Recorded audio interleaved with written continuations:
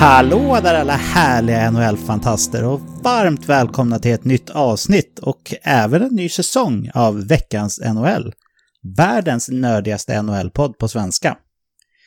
Det var ju knappt 2 månader sedan vi hördes av sen sist och såklart har det hänt väldigt mycket som inte hör till vanligheterna när det kommer till off-season vanligtvis då. Både kring NHL och såklart också som är kopplat till läget i världen i stort. I den här podden så kommer ni få höra om NHL-relaterade saker precis som vanligt och vi är taggade till tänderna på att komma igång med en ny NHL-säsong här inom kort.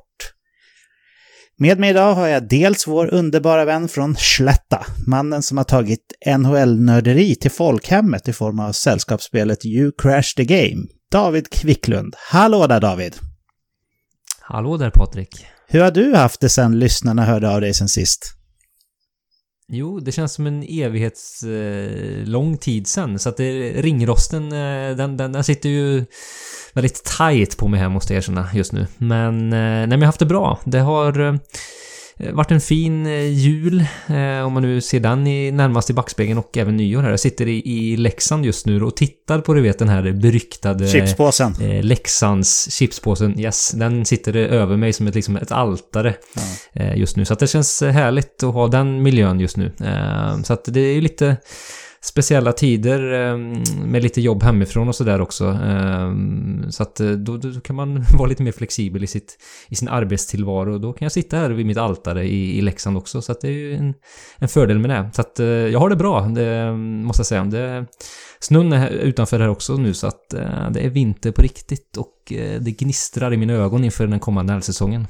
Ja, skönt att höra. Jag kan tänka mig att eventuell ringrost som du känner David vägs upp av din trygga miljö i Leksand där du har din ståtliga chipspåse ovanför huvudet också. Tror du inte det? Jo, det känns tryggt också. Så att, och dessutom vetskapen om att Carter Camper bor sådär 300 meter ifrån mig. Det känns också fint på något vis att veta det. Brukar du liksom vara vaken på nätterna och ligga och spana bort mot hans hus så att det inte kommer någon inkräktare eller så för att vara beredd att liksom skydda honom till livet? Jag har lite koll på ryska hockeyagenter sådär.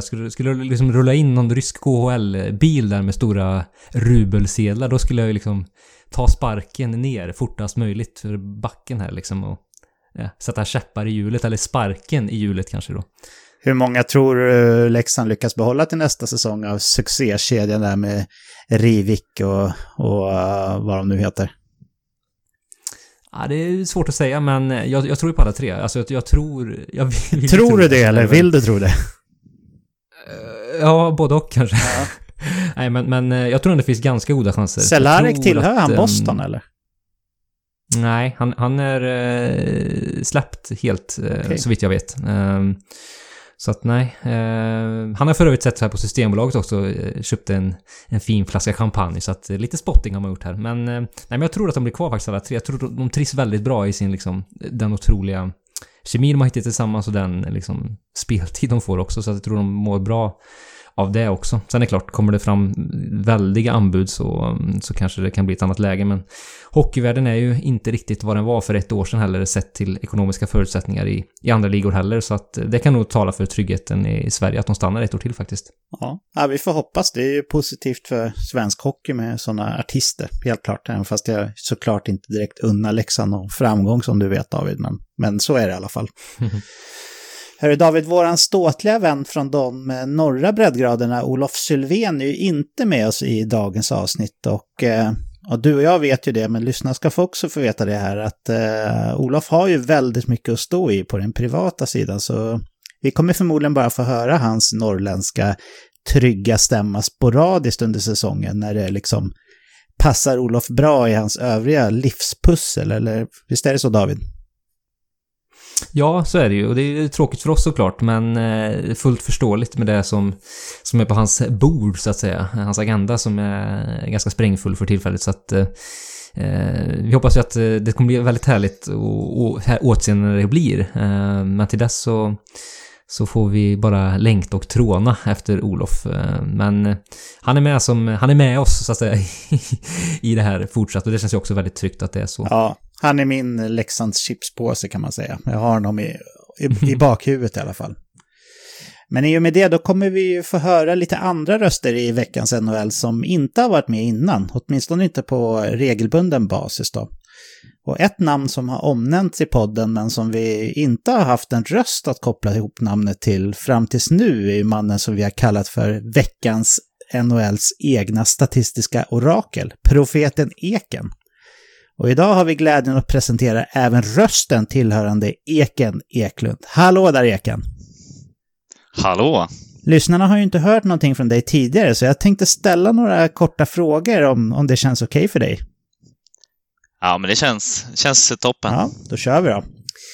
Eken, är det ditt riktiga namn eller är det ett smeknamn? Nej, det är ett smeknamn, men i unga år så la jag till det som mellannamn så att jag står även på körkortet. Ja, och ditt riktiga namn? Fredrik heter jag på riktigt. Men jag har förstått dig rätt så ska vi ändå köra på Eken här i veckans NHL, eller hur? Ja, men det tycker jag. Mina lärare och så i skolan sa Eken, så att det är väl vedertaget. Ja, då får man faktiskt säga det. Det är där liksom droppen som får bägaren att rinna över. Om till och med lärarna kallar den för Eken, då heter man det.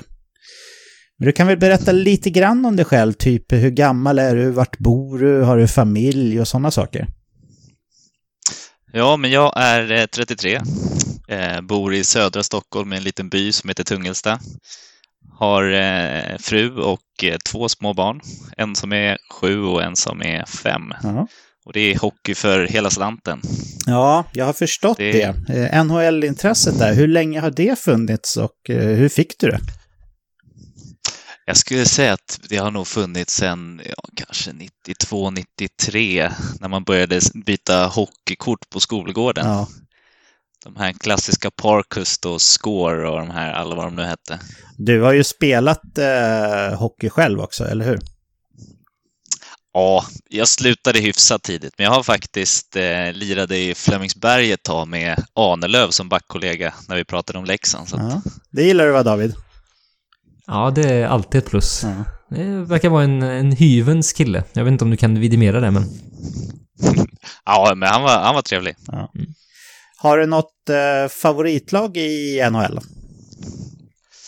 Ja, alltså jag håller ju på Rangers, men sen man började spela fantasy så är det ju mer att man ser till spelare snarare än lag, skulle jag säga.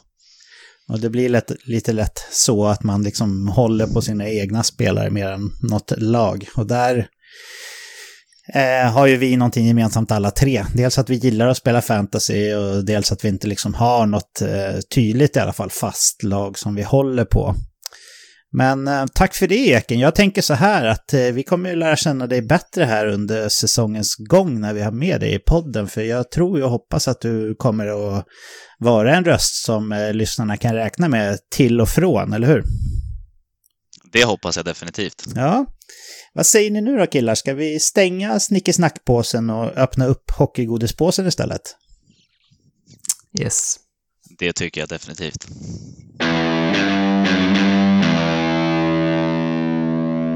Det var ju så länge sedan vi hördes av senast och mycket har ju hänt som jag nämnde i ingressen där och jag har en tanke här att vi ska plocka ut russinen i kakan lite grann och lyfta upp de reflektioner som vi tog med oss mest från allt som har hänt här under off-season.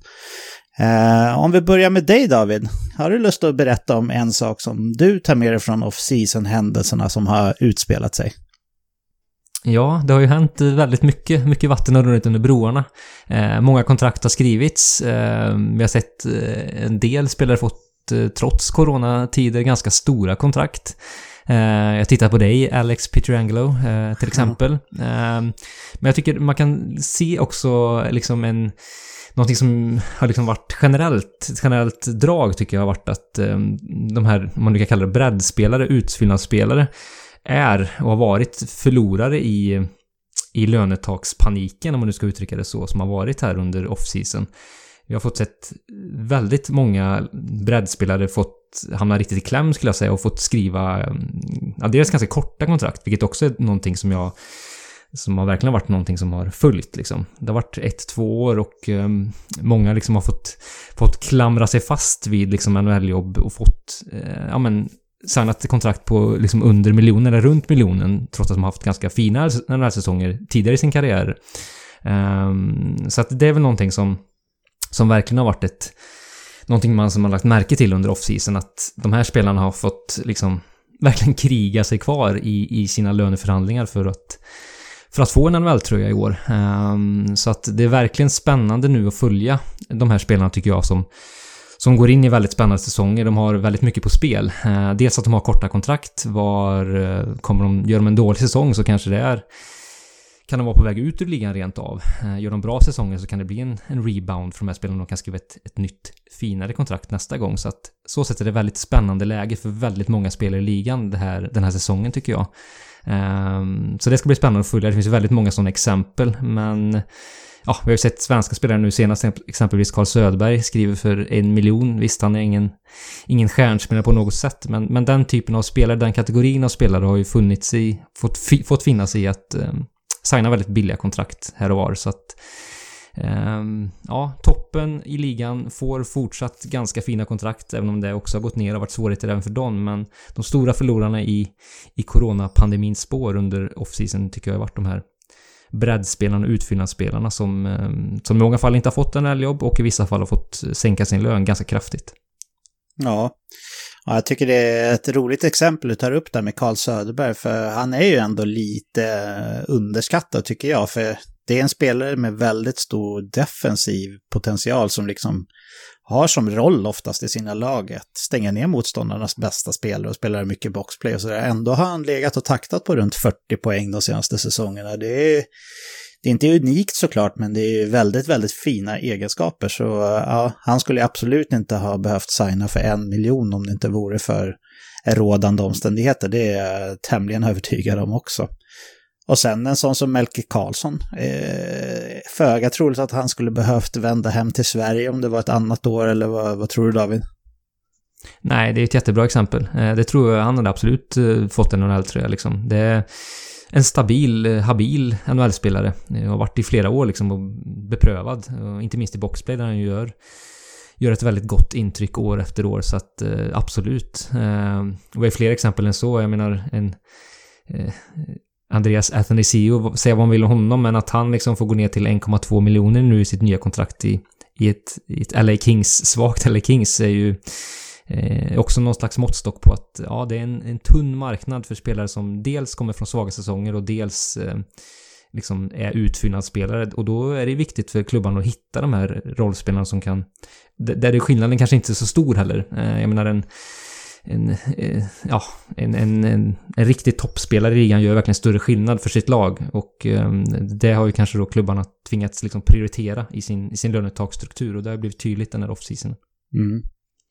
Men tror ni att NHL-ligan kan gynnas på sikt om de får ta in yngre spelare som utvecklas tidigare än vad de hade gjort tidigare? Ja, det är en bra fråga. Vad tror du om det på sikt, David?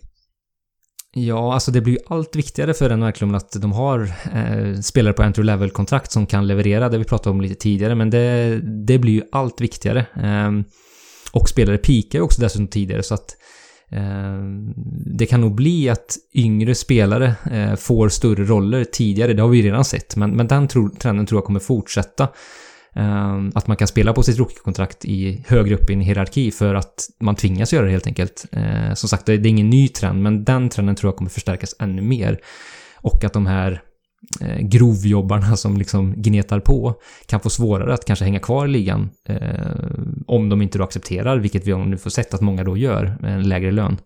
Men de spelarna kan nog ännu högre utsträckning kanske titta åt ett KL eller ett Schweiz som ett alternativ kanske tidigare än vad som har fallit tidigare då, eftersom det blir trångt om i lönebilden där att få plats. Ja, verkligen. Ja, och då blir det så som vi misstänker här, då kommer ju scoutingen bli ännu viktigare än vad den är redan nu. Att man draftar rätt spelare, och ens draftval kommer ju också bli värda ännu mer än vad de har varit tidigare. Men det är en fin reflektion, David, och jag håller med om det du säger, helt klart. Eken, har du lust att berätta om någonting som du tar med dig från det som har hänt här under den här ovanligt korta off-season? Ja, det första som slog mig var målvaktscirkusen. Alltså jag bara kollade, om man räknar då slutspelet och de här som skedde precis innan, så de har fått nya målisar från förra säsongens start, så är det 18 målisar som har bytt klubb. Varav 11 ungefär startmålisar. Ja. Det är en sjuhelsikes rokad på målvakter fram och tillbaka. Ja. Det kan inte vara nylig förrgår vi såg det. Nej, verkligen inte. Tidigare så, alltså om vi spolar tillbaka bandet ännu lite längre, så var det ju nästan att man hade sin målvakt under hela hans liksom peak eller karriär mer eller mindre. Och så ser det ju inte riktigt ut nu, men så som det har varit det här senaste året, det tror jag också är helt unikt. Har du något exempel där, Eken, på någon målvakt som du tycker ska bli extra spännande att se i en ny miljö? Ja, jag tycker att Markström, som faktiskt har tagit det här klivet som en första målis, kommer i en ny marknad och får hamna direkt i den här kanadensiska ligan som förväntas göra massa mål. Hur klarar han sig? Är han en startmålis eller kommer han bli utkonkurrerad? Ja, det är en bra fråga. Jag har tänkt lite grann på Cam Talbot faktiskt. Han är väl kanske lite bespottad på senare tid, men han kommer ju till ett lag som liksom erkänt är otroligt bra att spela i som målvakt, för att Minnesota är otroligt duktiga på att skydda sin målvakt och liksom inte släppa till speciellt mycket high danger scoring chances som vi brukar prata om. Vad tror du om Cam Talbot i Minnesota? Han är inte något stort namn, men jag har en liten känsla av att han kan göra en riktigt, riktigt bra säsong i den klubben. Vad tror du om honom, Eken? Ja, men det tror jag definitivt. Däremot så har ju Stalock var ju helt okej förra året, så att han kommer nog vara en... Så det kommer bli finska mål. Heter han Kakkonen eller vad han heter, som kommer backa upp åtminstone första halvan av säsongen där. Ja, nej, men jag tror att det kommer gå lite hand i hand med hur Minnesota går som lag. Ja, absolut. David, har du någon... Ja, vad tänkte du säga? Ja, men jag får ställa frågan. Nu har vi ju sett en massa målvakter. Kan ni se en vinnare och en förlorare i hela den här målvaktscirkusen? Jag plockade fram som det jag tyckte att Montreal, som plockade in Jake Allen till backup för Price, är väl en av de stora vinnarna. Att kunna lasta av han lite, som brukar få bära hela laget på sina axlar som en vinnare.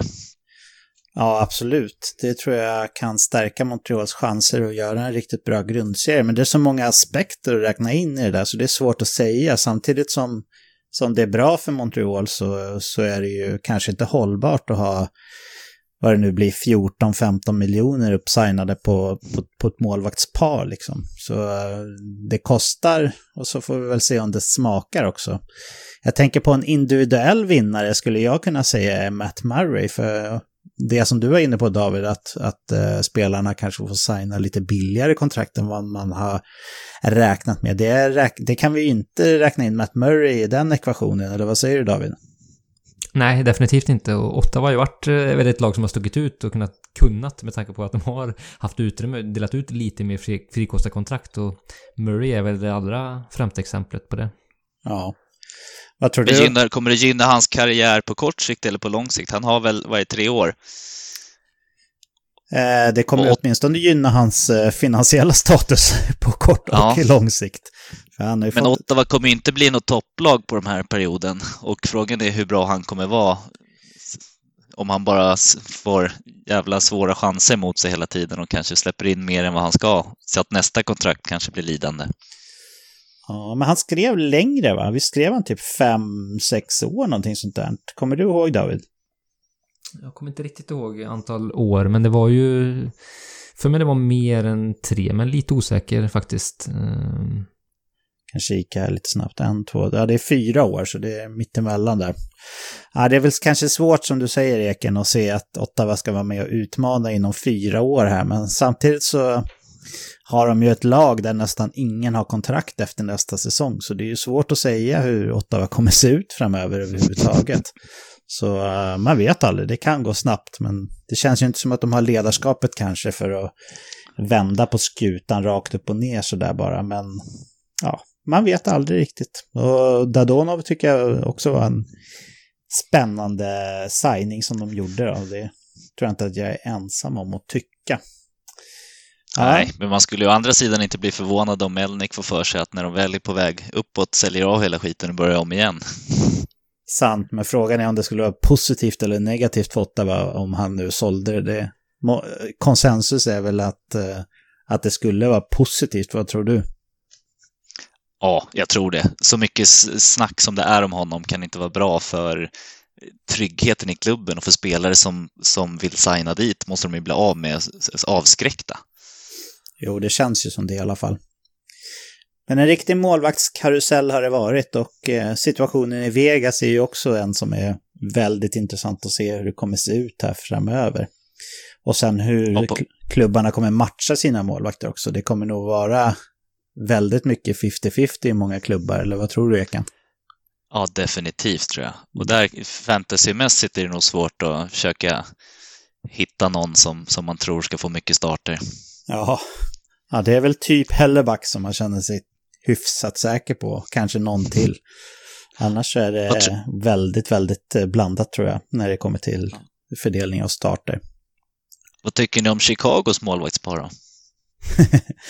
Ja, tillåt mig att fnissa, men vi ska inte döma ut, alltså vi såg ju inför förra säsongen, tänkte jag, Columbus målvaktspar som vi dömde ut totalt. Nu har ju de ett stabilt försvarsspel haft i många år, och det har inte Chicago haft, så att där är väl skiljelinjen mellan de två uppsättningarna skulle jag säga, men det målvaktsparet gick ju verkligen snabbt från grovt ifrågasätta till ett av de bättre i ligan helt plötsligt. Så att det tyder också på att målvaktsmarknaden är ju så otroligt svårförutsedd. Det finns liksom ingen logik riktigt, så att en målvakt kan slå igenom över en natt i liksom Jordan Binnington exempel, Matt Murray som liksom kommer från ingenstans och blomstrar och skär rampljuset och är magisk en säsong, så att det kanske händer i Chicago också, vem vet, men det ser ju inte särskilt starkt ut på pappret inför säsongen, det gör det absolut inte.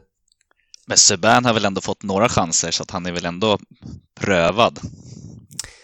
Ja, prövad, fast ja, jo det är han ju. Han har ändå lite NHL-rutin, men han har ju inte fått liksom den här chansen och möjligheten. Nu vet vi inte hur de kommer matcha sina målvakter, men det är lite upp till bevis för honom nu om han är en NHL-målvakt att räkna med på riktigt. Han har inte riktigt fått den chansen tidigare kanske, eller kanske varit förtjänt av den chansen, du ska veta heller, så att det är lite upp till bevis där. Ja. De brukar ju säga att det tar ett tag för en ny målvakt att komma in i ett nytt lag, även om de har spelat på NHL-rink och sådär. Tror ni att vi kommer få fler mål än vanligt? Jag tror ju att det kommer bli väldigt mycket mål i början av säsongen. Det brukar ju bli en säsongsinledning vanligtvis liksom, och det i år när de inte ska spela några träningsmatcher heller så kanske den perioden blir lite längre än vad vi är vana med också. Så ja, nog kommer det bli en del målisar som kommer få tuffa starter. Det tror jag verkligen. En sak som jag har tänkt på som kanske inte är superrolig att prata om i alla fall, men det jag tar med mig främst från den här off-season, det är ju den här viljan och drivet från både ligan och spelarna att faktiskt få till stånd en säsong i det här kluriga läget som hela världen befinner sig i. Tidigare har det ju känts som att man gärna ställer in säsonger när man inte kommer överens om ett nytt CBA till exempel, men nu har det liksom funnits ett stort driv och en vilja att faktiskt få igång en säsong trots att man inte alls har varit överens om allting. Som nu senast så sa man ju bara vi struntar det här och vi diskuterar det någon annan gång då, mer eller mindre, och det tycker jag känns positivt för framtida utmaningar som man säkerligen kommer att stöta på, och jag hoppas att man tar med sig det här drivet in i framtiden. Eken, är du förvånad över att man har liksom hittat ett sätt att komma överens om att gå vidare även fast man inte har varit överens, eller tror du att det här är en ren och skär pengafråga i grunden? Jag tror nog att det är en pengafråga, och jag är ganska förvånad, för jag bara men i mitten på december när man sa att de skulle starta upp 13 januari, det var ju inte många som trodde att de skulle starta. Det var ju så här, kanske tidigast i början på februari, men nu ser det ju väldigt lovande ut. Det är 10 dagar kvar. Ja, tiden går fort. David, har du liksom varit förvånad över den här viljan och drivet att faktiskt komma överens om att spela, eller känner du med någon slags cynism i bakgrunden att det handlar om att rädda sitt eget skinn när det kommer till pengar främst? Ja, men lite så, alltså med NHL-slutspel, eller slutspelet liksom ganska färskt i minne och hur man lyckades driva igenom det. För det trodde jag inte skulle vara möjligt. Men med det färskt i minne så kände jag ändå att ja, men det här kommer bli av på ett eller annat sätt. NHL kommer få ihop det på ett eller annat sätt. Man kommer hitta lösningar som går att genomföra. Även i den här absurda världen vi lever i så kände jag ändå efter den framgången som ju det ändå var att de lyckades genomföra det så pass väl att det skulle bli spel. Sen vet vi ju inte liksom vad som kommer hända under resans gång. Det ska vi ju komma ihåg också. Även om ligan startar och det kommer igång så kan det hända saker längs vägen som förändrar saker och ting som vi inte känner till idag. Och matcher kommer säkert bli inställda, uppskjutna på grund av coronafall i olika klubbar och sådär, precis som det har varit i Sverige. Så att det kommer vara en stökig säsong, det tror jag absolut. Och vi kanske till och med kommer få se, om det skulle krisa riktigt rejält, liksom få se bubbellösningar under säsongen.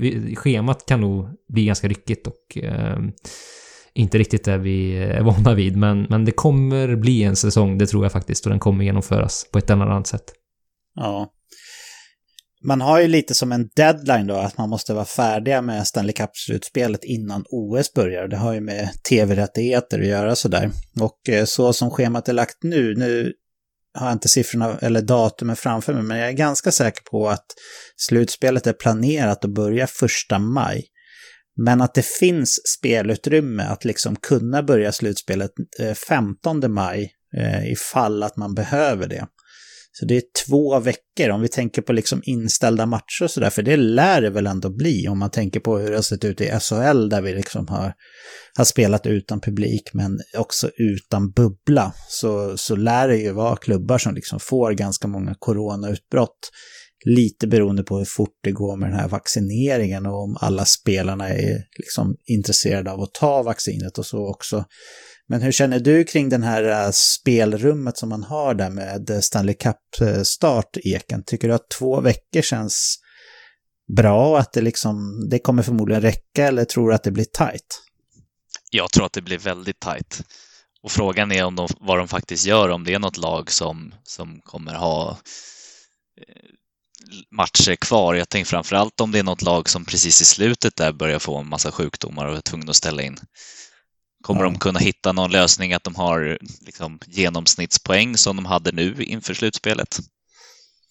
Ja, det vet man ju inte. Men det ska bli spännande att följa de här sakerna i alla fall. För det är svårt att gissa, och jag tror också att både ligan och spelarfacket och sådär gärna håller så många böcker som möjligt öppna, så att säga, där de kan skriva kapitlen allt eftersom. För man vet ju inte riktigt hur det ser ut, och ja, nu när vacciner börjat rulla ut så där också, så kan det faktiskt, i alla fall på pappret, skulle det kunna bli en positiv trend ganska snabbt då. David, har du ytterligare någon sak som du vill lyfta som en reflektion från off-season?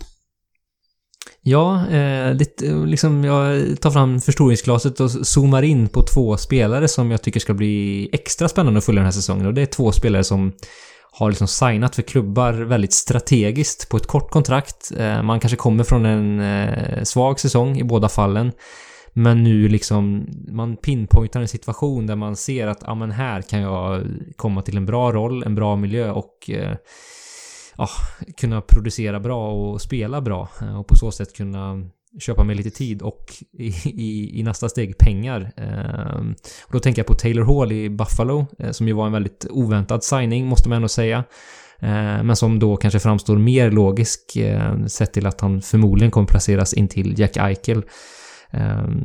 Och det ska bli väldigt spännande att följa om han liksom kan liksom hitta tillbaka det spelet han hade i Devils under sin MVP-säsong, eller om de senaste säsongerna är den Taylor Hall vi kommer att vara vana vid att se numera. Och så tänker jag också på Tyson Barrie såklart i Edmonton Oilers, som ju hypat nyförvärv i Toronto i fjol. Det gick ju sisådär. Visst, han levererade okej i powerplay-situationer som brukligt under stundom i alla fall. Men nu väntas han ju axla första rollen i Edmontons otroligt effektiva powerplay, vad det var förra säsongen i alla fall. Och där vi vet att Leon Draisaitl och Connor McDavid är ju ganska bra där. Så att de två spelarna och hur de har valt sina respektive klubbar tycker jag känns väldigt kittlande, och de ska bli väldigt spännande att följa om de kan prestera på en väldigt hög nivå, och i så fall då gå till väldigt fina, kanske rent av karriärkontrakt i båda fallen här, när de signar långa kontrakt, vilket jag tror de ämnar att göra efter den här säsongen då. Och kanske då om de ser en framtid där de är nu, eller om det här bara är liksom en respektive klubbar för att liksom hitta tillbaka och sen hitta ett nytt längre kontrakt någon annanstans. Vad tror ni om det? Är de här spelarna liksom, kommer de vara i de här klubbarna för att stanna, eller är det liksom rentals att betrakta under en hel säsong? Vad tror ni? Jag tror att det är rentals. Jag tror att det är definitivt rentals. Om de inte slantar upp extrema stora summor pengar, de här klubbarna. Men tror du inte ändå, i Halls fall så köper jag det rakt av. Men tror du inte, Eken, ändå att Edmonton ändå kan vara liksom så här, jag menar, världens bästa hockeyspelare spelar ju i Edmonton, och kollar man liksom så här historiskt så brukar ju ändå världens bästa hockeyspelare vinna någon eller några Stanley Cup, och känns det inte som att om man liksom skriver ett långt kontrakt med Edmonton, borde man inte åtminstone ha ett par långa cup-runs då, så att säga? Vad tror du om Edmonton, Eken? Jag tror att de har chans. Men frågan är om Edmonton är villig att slanta upp de pengarna som Barry vill ha. Om han nu ska ha ett stort kontrakt. Ja. Är det värt att satsa de pengarna för klubben? Eller kommer de kunna ha den här strategin att de här som har haft lite dåligt kontrakt får in och boosta dem med världens bästa spelare och plocka in dem billigt på en säsong? Ja, det är svårt såklart att veta. Det har ju inte bara med lönetak att göra heller, utan det är ju många ägare som har blivit... Man ska inte tycka synd om de här människorna. Det är inte de som liksom har blivit uppsagda från fabriken, så att säga. Om vi använder fabriken som någon slags schablon för ett vanligt tufft jobb. Men det är säkert många av dem som inte är beredda att satsa lika mycket pengar på hockeydelen av sin verksamhet som det har varit tidigare i alla fall. Men det är två väldigt intressanta namn som du tar upp, David. Vad tror du själv kring de här? Dels om du tror att det blir succé, det vill säga att det var ett smart drag av dem. Och dels tror du att de kommer kunna stanna kvar i nuvarande klubbar? Ja, jag tror faktiskt att det kommer bli succéer på båda håll här. Framförallt Barry tror jag faktiskt. Tror jag kanske ännu mer på en Taylor Hall, som jag är lite mer osäker på hur mycket krut som finns kvar. Visst, han är inte gammal, men ja, tyckte nu. Visst, han kommer hamna i en jättebra miljö, men ja, jag är lite mer osäker där. Barry tror jag kommer leverera fina offensiva siffror med tanke på det fina powerplay-spelet som de har där i Edmonton redan. Så där i det här fallet är också lite som du var inne på tidigare, Patrik. Jag tror att där finns det en större chans att han faktiskt stannar. Kanske. I Taylor Halls fall känns det mer som att han ser det Buffalo som en språngbräda till ett större kontrakt i en, vad jag tror, om nu någon contender är villig att ta in honom på ett större kontrakt, det vet jag inte, men jag tror att det är det han siktar på i alla fall. Och kanske de världsläget är lite annan situation, det vet vi inte, men är den där så tror jag att det är det han kommer söka först och främst. Men som sagt, det beror kanske lite på hur de trivs i respektive klubbar och sådär, men mitt tips är att Barry blir kvar och Hall försvinner också då. Ja, jag är lite inne på samma spår som det där, att jag tror att det faktiskt kan bli en ganska stor succé för Tyson Barrie. Om man tänker liksom de backarna som har fått styrt det där powerplayet, främst Oskar Klefbom och Darnell Nurse har det ju varit på senare år, så är det ju inga offensivt begåvade spelare egentligen, utan det är två riktigt bra allround-backar. Det jag minns från Klefbom i Färjestad var ju att han främst hade sina styrkor i defensiven. Sen är det klart att han har utvecklats jättemycket som spelare sedan dess, men ja, jag ser ändå att Tyson Barrie har en betydligt högre offensiv potential än vad både Klefbom och Nurse har. Så att jag tror också att det kan bli lite av en succé där. Han kommer ju säkert få chansen att lyckas även om det blir lite trög start. I och med att det finns inte så jättemycket andra starka offensiva kortar just nu i alla fall. Eken, har du någonting annat som du har tänkt på här under off-season som du vill lyfta innan vi hoppar vidare? Ja, jag reagerar på att det är ganska många, om man får kalla dem klubbikoner, som har bytt klubb, där antingen klubbarna då har velat föryngra sig eller spelarna vill vidare. Och jag kollade lite namn bara så här. Crawford har spelat 14 säsonger. Mikko Koivu har spelat 15 säsonger. Lunkan 15 säsonger. Chara 14 säsonger. Och alla de kommer till nya klubbar nu. Vilka tror ni är vinnarna? De här klubbarna som vill föryngra sig eller de som får in en väletablerat namn? Oj, det är svårt att säga alltså. Jag har ju tron att Corey Crawford fortfarande är en väldigt, väldigt bra målvakt trots sin ålder. Så jag tror att Devils gjorde ett smart drag i alla fall som plockade in honom där ihop med Mackenzie Blackwood, så känns det ändå som ett spännande målvaktspar tycker jag. Kära situationen i Washington är ju också väldigt speciell. Hur går dina tankar där, David? Ja, det känns som... ja, jag är väldigt förvånad att den signingen hände. Och att det inte blev Boston. Det kommer kännas otroligt märkligt att han spelar där. Och jag vet inte riktigt om det är så här. Han har ju också sin Stanley Cup-ring. Annars så hade man ju kunnat tänkt att de spelar för att han ska vinna. Och det incitamentet finns ju fortfarande. Men det var ju tydligare med Lundqvist såklart. Eftersom Chara har ju gått hela vägen tidigare. Men det är möjligt att det kan bli en motivator ändå för laget. Och att de känner det i Washington. Även att de behöver in liksom en sån krydda i sitt lag. Och Chara är ju en jättestor ledare också.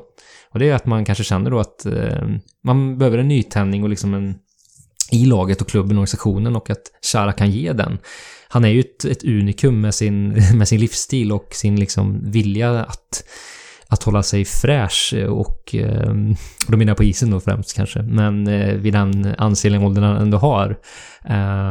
Så att det är möjligt att det kan bli en motivationsfaktor för laget. Så det tycker jag är en spännande värvning, och jag ser att Washington gjorde rätt där. Sen är det klart, vi får se vad Chara kan leverera, men jag tycker ändå det känns kittlande och spännande och rätt av Washington. Annars så kan det bli lite sådär på ålderns höst, en klubbikon som byter. Det kan falla lite platt.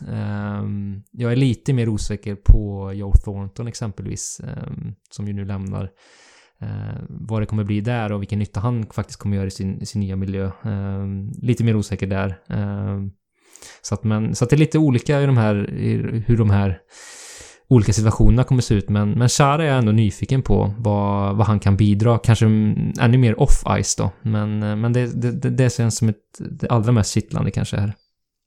Ja. Men vad jag förstod på Boston så ville de ha han som någon form av reservback, och det gillade inte han. Platsar han verkligen inte i den backuppsättningen som finns idag?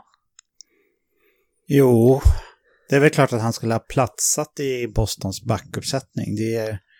Det tycker jag faktiskt. Han hänger ju inte med rent fartmässigt längre, men han har ju sin liksom långa kropp och sin superlånga hockeyklubb. Alltså, han kan ju ändå avstyra många situationer tack vare sin räckvidd mot många andra backar som lever lite mer på fart. Så jag tror att han hade platsat där, men Boston känner väl liksom så här att jag tror att de var sugna på att liksom ge kaptensbindeln till någon annan också efter den här långa tiden innan det var för sent. Så jag vet inte, det är bara gissningar, men jag tror att det kan ha lite med det att göra också.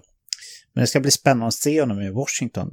Eken David var ju inne lite snabbt på Joe Thornton här, och just när det kommer till veteraner som liksom jagar kuppen på annat håll, så känns det som att Toronto har fyllt halva laget med sådana spelare när man har Thornton, Spezza, man kan räkna in Wayne Simmons, man skulle kunna räkna in John Tavares också för den delen.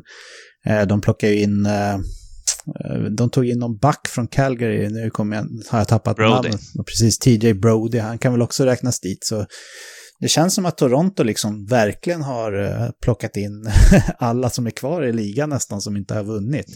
Vad tror du om den taktiken, Eken? Ja, jag vet inte om jag tror att det är lyckat. Sen beror det på vart de ska fyllas. Brody är ändå en habil back och kan fortfarande leverera.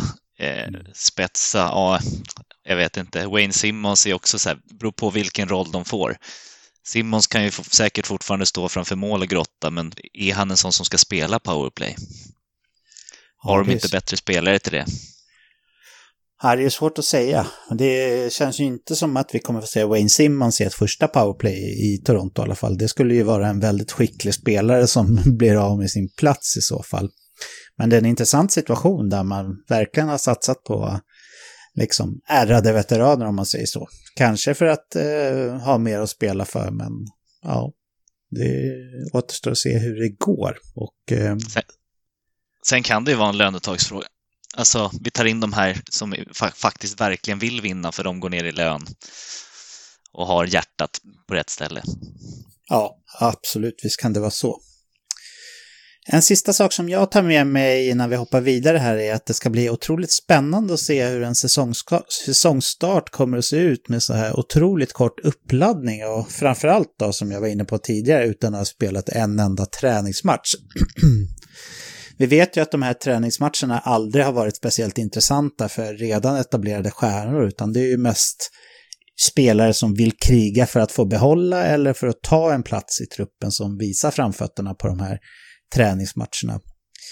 Och nu får vi se om det visar sig att spelet i de första omgångarna verkligen blir lidande, eller om veteranerna har haft rätt inom citationstecken för att ha haft sitt svala intresse för de här försäsongsmatcherna, eller om det visar sig att de verkligen är nödvändiga.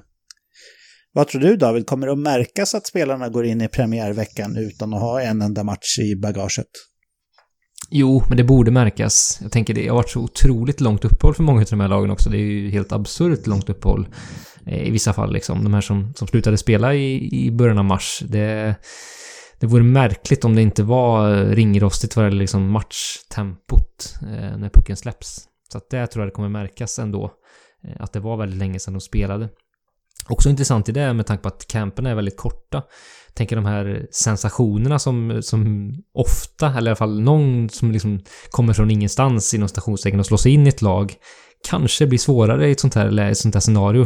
De får ju kortare tid helt klart att visa upp sig, de här liksom, spelarna som kommer liksom underifrån. En Jesper Bratt som kommer från AIK och slås in i New Jerseys premiärlag var det väl för några år sedan. Liksom. Den typen av stories tror jag kan bli svårare nu såklart när de har mindre tid att visa upp sig. Så att det kanske blir mer de mer givna korten på förhand som faktiskt nyper de här sista platserna. Så kanske det kan bli fallet i en del klubbar nu. Ja. Finns det något som kan tala för de här som faktiskt har tävlingsmatcher? De som spelar JVM eller kommer från andra ligor som faktiskt har tävlingsmatcherna med sig in i säsongen? Jag tycker det känns som att de borde ha en viss fördel i alla fall. Eller vad säger du, Eken? Jo, men jag tycker bara, kollar man JVM så de första matcherna gick det lite långsammare. Sen tycker jag att tempot nu är jävligt bra. Och kommer de att spela med en Erik Karlsson som inte har spelat på ett år, så känns det som att de borde ha lite fördel, i alla fall i början av säsongen. Ja, jag håller med. Det ska bli spännande att se, och det är någonting kanske som man får ha i bakhuvudet när man lägger upp sin fantasy-strategi här för första delen av säsongen också. Men vi gör så här att vi lämnar reflektionerna från off-season lite grann i alla fall och hoppar vidare. Vi ska alldeles strax hoppa in på tippningen av de två av divisionerna i konstellationerna som vi kommer att få se den här säsongen då. Men innan det är jag nyfiken på vilka lagkillar ni tycker har förbättrat sig mest från förra säsongen, och självklart är jag också nyfiken på vilka ni tycker har försvagats mest också. Men jag tänkte att vi börjar med en positiv not. Eken, vilket lag tycker du har förbättrat sig mest jämfört med förra säsongen, rent kvalitetsmässigt? Jag tycker att det är laget som har hovat in den största fisken, Buffalo. Ja. Plockat in Hall. Och det är egentligen istället, alltså, ja, och de har plockat in Stahl, Delphi Johansson. Alltså jag tycker att de har förbättrat. Ja, och sen så de här som faktiskt är juniorer tänkte jag säga, men de som inte har etablerat sig än måste ta ett steg till. Så att jag tror att Buffalo kanske kan vara att räkna med till och med. Till att ta slutspelsplats. Ja, alltså vi har ju sett Buffalo vara väldigt, väldigt bra i första halvan av säsongerna de senaste åren. Och den här säsongen är ju bara lite drygt en halv säsong lång. Så ja, jag skulle inte bli superchockad om vi får se Buffalo i slutspel på långa vägar i alla fall. Även fast de har en tuff division. Den där förlorarmentaliteten som sitter i väggarna kanske inte hinner smitta av sig. Nej, den kanske inte hinner det. Den kanske... I och med att de behöver hålla sig borta från smitta också så kanske de skyddar sig på det sättet också, vem vet. Men det är ett riktigt bra exempel och det är ju, ja, kommentarer är egentligen överflödiga när man hovade in Taylor Hall till Buffalo. Det var ju verkligen en otroligt otippad signing där. David, vilket lag tycker du har förbättrats mest från förra året? Håller du med Eken om Buffalo eller har du spejat åt något annat håll? Nej, men Buffalo är högt upp på min lista också. Helt klart en tydlig bubblare. Det skulle bli spännande att se den nya konstellationen också, som sagt, om förlorarmentaliteten har blåst ut nu under corona där, eller hur det ser ut. Men ett annat lag som jag fastnar för är också Montreal Canadiens, som jag tycker har nu en av ligans allra bästa bredd på sin offensiv, tycker jag, med de värvningarna man har gjort. Jag tycker att, visst, jag kan tycka att traden som man gjorde med Max Domi försvann var lite skum. Josh Anderson fick ett väldigt stort kontrakt. Men jag gillar ändå den förflyttningen man gör där. Det ska bli spännande att se Josh Anderson i en ny miljö. Tyler Toffoli kommer också in och kommer göra skillnad, tror jag. Han visade fina takter i Vancouver, inte minst. Corey Perry, ja, kanske ändå. Han visade sig vara ändå gångbar nu i slutspelet här senast, så att kanske att det finns lite mer kvar i tanken där. Michel Frolik också, en billig signing som man plockar in, så att jag tycker bredden offensivt i Montreal känns riktigt bra nu. Vi vet ju också Nick Suzuki och de andra unga spelarna, och de liksom visade väldigt fint tåg i slutspelet, så jag tycker att Montreal känns som ett väldigt spännande lag att följa nu kommande säsong. Den rutinen man har skaffat i kombination med de unga spelarna som är på frammarsch, det känns kittlande. Och sen har jag inte ens nämnt också förstärkningen i kassen som Eken var inne på tidigare. Det tycker jag ändå att det är en förstärkning med Jake Allen som kan bredda målvaktssidan lite bättre än vad som har varit fallet tidigare. Så att, ja, Montreal är mitt lag där. Ja, ni har två riktigt bra exempel, killar. Jag hade skrivit upp några olika lag här som jag tycker har blivit bättre. För det är ändå inte så många lag, man kan säga det om, tycker jag, som ser bättre ut än förra året, av förklarliga skäl då. Men jag hade skrivit upp båda era exempel. Sen har jag också skrivit upp Ottawa. Och det är ju ett lag som visserligen blir bättre från en väldigt, väldigt låg nivå. Så tro mig, det är ingen utmanarstatus vi pratar här. Men om man kollar kvaliteten i truppen i alla fall så tycker jag att man faktiskt har förbättrat sig ganska klart från förra säsongen. Och förra säsongen hade man ju verkligen inget målvaktsspel att skryta om. Och ja, okej, jag tycker inte att Matt Murray är en absolut toppmålvakt i ligan, men jag tycker att han är en rejäl uppgradering mot vad man ställde upp med förra säsongen i alla fall. Dadonov är också ett riktigt fint namn, och han skulle ju kunna bli ett lyft också för Brady Tkachuk som får en lekkamrat. Vad är det namnet också? Brady Tkachuk som faktiskt låg ett topp i hela ligan när det kom till expected goals, fast han inte riktigt fick den utdelningen. Så där har vi liksom ett breakout in the making. Hans spel påminner inte om Victor Arvidsson på något sätt, men hans siffror påminner väldigt mycket om Victor Arvidsson innan han verkligen slog igenom. Så ja, det finns mycket som tyder på att Brady Tkachuk ihop med Dadonov här nu kan bli en bra succé, tycker jag. Sen har man ju bättre på bredden rejält också. Även om jag kanske inte gillar alla deals var för sig som man har gjort om man bryter ner dem. Men kvaliteten på laget är i alla fall betydligt bättre än vad man ställde upp med förra året då. Vad säger du, David? Har du liksom något lag som du tycker har förbättrats mest eller försämrats mest från förra säsongerna? Vilka har du funderat på då? Alltså ett lag som där hela organisationen känns svajig minst sagt just nu är Arizona. Och Taylor Hall, visst, han gjorde en ganska blek figur där under sin korta session, men liksom det var ändå en prestigevärvning, och att han då nu försvinner så pass snabbt, det är ju inte något roligt tecken och indikation på vart organisationen är på väg och det har kommit andra flyttrykten också på andra spelare och Derek Stepan, visst lite på nedgång, men han försvinner också.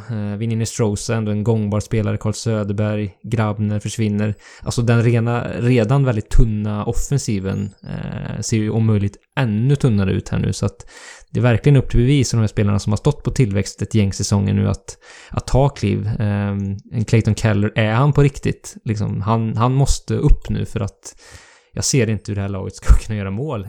Särskilt inte med den spelstilen som Rick Tocchet har satt upp, det systemet som är ultradefensivt. Så nej, det känns som det kommer bli otroligt få mål gjorda från Arizona den här säsongen. Det är i alla fall min känsla. Och de här tappen de är stora. Alltså det är ju inte bara kvaliteten på isen som liksom oroar när det kommer till Arizona. Allt det som hänger kvar från förra säsongen med när de tappades in i GM, när man blev av med sina draft picks, och nu under off-season så har liksom man försökt göra sig av med lagkaptenen Oliver Ekman Larsson, så det är svajigt i Arizona, helt klart. Eken, håller du med om att Arizona är det laget som har försvagats mest sedan förra säsongen, eller har du spejat åt något annat håll? Ja, jag har hittat ett par lag. Det tråkiga är väl att säga Chicago, så de kommer jag inte säga. Men Boston kollar jag lite på. Där har man tappat mycket rutin, och framförallt på backsidan när både Chara och Torrey Krug har försvunnit. Jag kollar, de måste väl ändå se sig själva som en utmanare till kuppen, och då med den här backuppsättningen med Vakanen, John Moore, Connor Clifton, Kevin Miller, det är inte så att det vattnas i munnen när man hör de namnen. Nej, ett tungt ansvar kommer nog vila på Charlie McAvoy den kommande säsongen, eller vad tror du? Det tror jag definitivt. Och sen hur håller de här åldersgubbarna? Tuka Rask verkar det lite som att han i hockey var inte... Nu var ju familjen och så, det är klart att det är viktigt, men har han fått smaka på det ljuva livet på andra sidan och känner sig lite mättad? Han har ju ändå en ring. Ja, det känns ju inte som att han är den som brinner mest för hockey i NHL. Det gör det ju inte. Även fast man inte ska klanka honom för att han valde att inte stanna kvar i bubblan. För det hade ju ändå spelarna all rätt till att liksom baila sig ut från. Så det tycker Sen tror jag även att Halak är en bra backup där. Men finns inte hungern och inte backuppsättningen som skyddar, så kan det bli svajigt bakåt. Mm. David, och dessutom har vi Pasternak skadad i inledningen av säsongen. Precis. David, du vet ju att jag har klankat ner på Boston utan att ha fog för det tidigare säsonger och liksom tippat ner dem jämfört med hur det har gått för dem. Tror du att det här är säsongen där Boston faktiskt tar ett kliv bakåt? Det kommer vi få höra sen när vi går igenom tippningen här, men bara liksom en liten tease där. Ja, jag tror att det här laget är på upphällningen absolut i sin peak. Men jag ser ändå att man har ett litet fönster som är på väg att stängas. Jag tror att det här kan vara liksom sista chansen den här säsongen. Chara betyder mycket för omklädningsrummet, framförallt ett stort tapp. Men där ser jag att Charlie McAvoy, han kommer få ta väldigt tunga minuter där på backsidan. Men Torrey Krug, väldigt bra offensiv back, men ser inte det. Visst, det är tapp, men förutom offensiven så ser jag inte det som ett extremt tapp. Men det är också skor och skridskor som ska fyllas. Men jag ser ändå att den första sidan man har, visst nu är Pasternak borta i inledningen av säsongen, men när man sätter ihop de tre så är det ändå ett otroligt giftigt vapen, och man har ändå en relativt bra bredd där bakom, skulle jag säga, på kedjorna. Så att jag ser ändå att Boston kan vara ett lag som kommer vara med och kriga, inte i den absoluta toppen, men jag tror man kommer göra en väldigt bra grundserie i år igen faktiskt. Det här var ett lag som var otroligt bra i förra årets grundserie, och vissa tappen finns där, men jag ser ändå att man har den stora kärnan kvar, de bärande spelarna till stor del kvar i alla fall. Ja, det ska bli spännande att se. Jag hade skrivit upp Chicago, men Eken, du sa att det var för tråkigt att säga dem, så vi behöver inte grotta ner oss i det egentligen, utan vi gör så här att vi hoppar vidare. Och då är det äntligen dags för oss att sätta igång tippningen för den här säsongen. Och vi börjar med den kanske svåraste divisionen att tippa, nämligen East Division som den heter nu då. Vi vet ju att det var David som var bästa tipparen i gänget förra säsongen.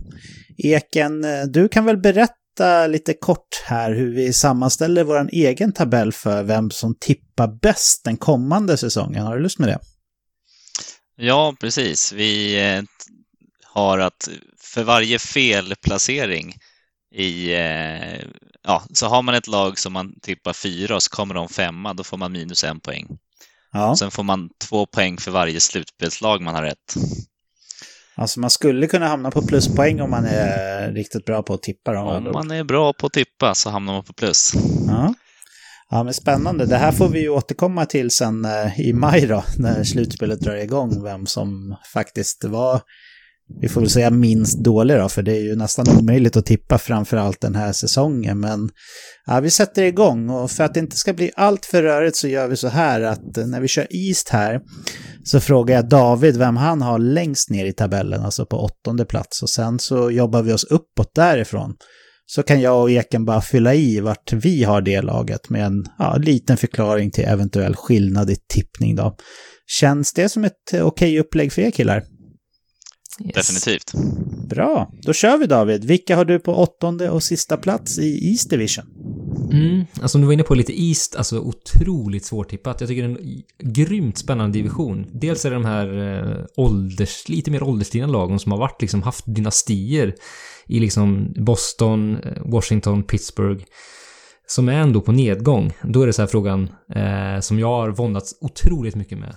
Ska de här lagen liksom, har de en säsong, 2 säsonger till bra i sig, eller är det nu det brister liksom? Och så har vi de här ungdomliga entusiasmen i andra sidan av spektret och de lagen som står för det. Så att den vågskålen har varit, jag har våndats något otroligt. Jag hade liksom kunnat placera de flesta lagen huller om buller här.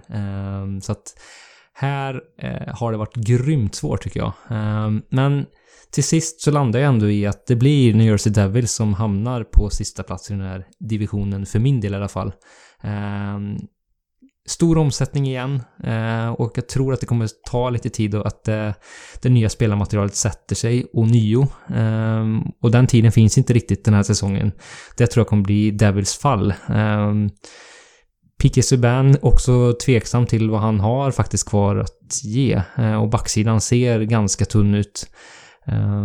Spännande namn offensivt sett. Jag menar Hughes, vad kan han göra sin andra säsong? Nico Hischier är också spännande. Men jag tror det kommer stanna vid att vara spännande. Jag tror inte man räcker till i den här konkurrensen som faktiskt är den här divisionen, och därför hamnar man sist. Ja, det är ju väldigt speciellt nu också när man bara kommer möta de här 7 andra lagen liksom, eller 6 då i Kanada-divisionens fall. Så det är tuffa matcher man kommer ställas för hela tiden. Så ja, jag skriver under på det. Jag har också satt New Jersey Devils 8. Hur ser det ut för dig, Eken? Ja, de är blankt sist i mitt papper. Även om det är en tight division så tror jag inte att de håller måttet. Nej. Håller du med David om att det ändå känns spännande för framtiden där? Det tycker jag absolut. De har mycket bra på gång. Jag tycker att liksom signingarna och traderna de har gjort ser ju grymt bra ut. Det är som Andreas Jonsson, hur man fick honom exempelvis. Och övriga, bra lagbygge in the making tycker jag. Så att man är på tröskeln till något bättre och något större. Men som sagt, konkurrensen är otroligt hård i den här divisionen. Så att det är väl mer där jag ser att man får ju vika till slut och hamna allra sist då. Ja. Jag tycker ändå att de har blivit ganska mycket bättre i år. Och jag menar Subban och Hughes och Hischier, de kan ju inte bli sämre i år än vad de var förra året. Och ändå är de sist, så man förstår hur långt efter de var förut. Ja, och framförallt otroligt tuff division skulle jag säga. Det är det jag liksom bottnar i ändå, hur man ska säga. Vi hoppar vidare då till 7:e plats, David. Vilka hittar vi där i din tabell? Ja, där hittar vi trots mannar New York Islanders har faktiskt valt att placera näst sist i divisionen. Och hur ska de motivera det? Nej, men jag tycker att man till slut kommer den här defensiva strukturen att falla. Jag tror också att den här säsongen kommer vara lite som vi var inne på tidigare. Jag tror det kan bli ganska offensivt sprudlande spel. ganska stora delar av säsongen, och det kommer missgynna Islanders täta defensiv. Jag tror inte att det spelsystemet kommer passa särskilt bra nu när uppehållet har varit så långt. Jag tror att det kommer vara lite svårare för dem att sätta det inledningsvis, och det tror jag gör att man kommer hamna efter lite grann då.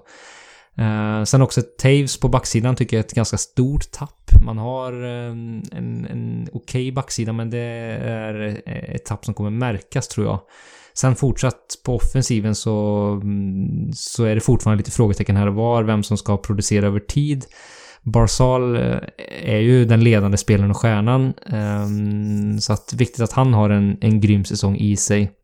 Också att Beauvillier kan visa den tågen han hade i slutspelet, för annars är det ganska skralt där, och jag tror att den bristen på offensiven kommer fälla Islanders faktiskt den här säsongen, och att det här, man slutar faktiskt på en 7:e plats, och det är också lite i konkurrensen. Man har ett bra lag, men jag tror att man kommer få i vika faktiskt här. Ja, intressant. Sen är det väl, visst är det väl så att Barzal ännu inte har kritat på något kontrakt för säsongen så här 10 dagar innan premiären, va? Nej, men det stämmer. Så att, ja, får se. Ja. Jag satte Islanders 1 hack upp jämfört med dig där. Jag har dem på 6:e plats i min tabell då. Men jag håller med om att det förmodligen inte blir slutspel här, även fast det är otroligt svårtippat. Var hittar vi Islanders i din tabell, Eken? Jag har faktiskt satt dem på 7:e plats också. Ja. Och det tänker främst på att de har tappat mycket på backsidan. Och de nya kommer kanske inte få hinna spela ihop sig på den här nya korta säsongen. Och även den här shutdown-kedjan som var så bra i slutspelet har ju försvagats när Matt Martin har försvunnit. Ja, det är sant. Vi pratade om att det kommer vila ett tungt last på Charlie McAvoy i Boston, så kommer det vila ett ganska tungt last på Ryan Pulock i Islanders. Visst känns det så i alla fall? Ja, väldigt tungt last. Mm. Ja, men då har ni Islanders 7:a, och jag håller med er egentligen, även fast jag satte dem 6:a. Så inget slutspel om vi i veckans NHL har rätt för Islanders och trots mannar. Plats 6 i din tabell, David. Vilka hittar vi där? Det här kanske var det svåraste laget att placera för mig faktiskt. Jag tycker man har gjort spännande förvärv och man tror jag är grymt revanschsugna. Man har liksom haft tid att bygga upp revanschlust under väldigt lång tid, och det tror jag kan göra skillnad.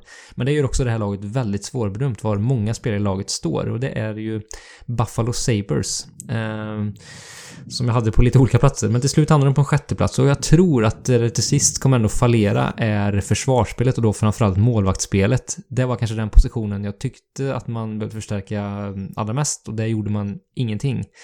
Så det gör att jag tror att man kan få till slut falla ner någon eller till och med ett par pinnhål mot vad man annars hade kunnat göra. För jag ser ändå att det finns ett grym potential. En Rasmus Dahlin som jag tror kan gå en grym säsong till mötes. Lite bortglömd i alla Miro Heiskanens och Cale Makar som har kommit fram här. Men det är ju en grym backtalang såklart. Så att ja, jag ser att Buffalo kommer göra en bättre säsong. Man kommer hänga i ännu bättre under hela säsongen. Men jag tror att även här att målvaktsspelet kommer göra att man faller lite grann här. Och hamnar på 6:e plats. Ja, det blir jag är inte superförvånad att du har dem där. Jag har ju, som ni kanske misstänker då, i och med att jag hade Islanders 6:a, så har jag satt Buffalo 7:a då. Eken, vart hamnade de i din tombola när den stannade?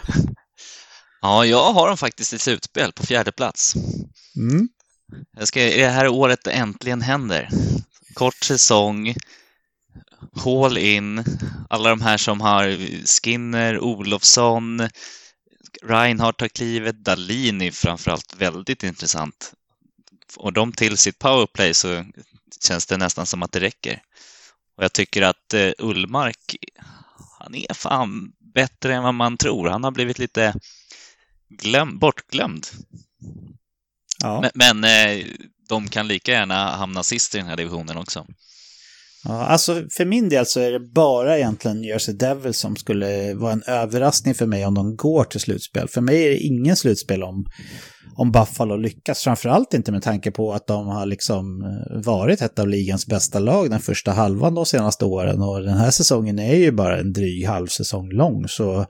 Så jag kan verkligen förstå att du var lockad av och även satte dem i slutspel där, Eken. David, vad säger du om Ekens fjärdeplats? Är det en chock eller är det ändå rimligt? Nej, det är absolut ingen chock. Jag hade dem faktiskt högre upp tidigare, liksom initialt, men ja, till sist kände jag ändå att jag litar inte riktigt på Ullmark faktiskt. Det är nog kanske där det kommer ner till. Carter Hutton har ju fixat sina ögon nu också så att han ska kunna se pucken. Han hade ju någon synfel där som de upptäckte helt plötsligt. Det borde ju vara lättare att vara målvakt om man ser pucken än om man inte gör den, tycker jag i alla fall. Ja, eller vad? Ja, det låter som en fördel faktiskt. Så att det kanske gör susen att Hutton har fått, det blir hatten av för Hutton med synen helt enkelt. Ja, vi får se. Men nej, det är väl där jag ser att de kommer falla.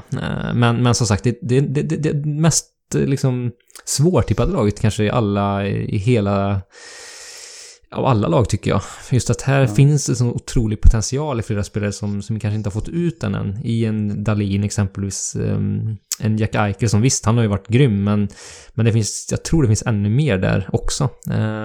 Och tillsammans med Taylor Hall, vad kan de hitta för kemi tillsammans? Det finns också en inneboende potential som kan bli grym. Men, fasen, jag tror inte de får ihop det tillräckligt bra för att kunna konkurrera återigen i den här hårda konkurrensen som faktiskt är en division. Jag tror man har haft lite lättare såklart kanske i en annan miljö och division då. Ja, spännande. David har Buffalo 6, jag har en 7 och Eken 4. Om vi hoppar över på 5:e plats, David, vilket lag hittar vi på din lista där?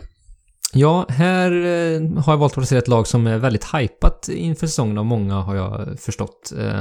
Som ser dem lite som en dark horse till att gå hela vägen.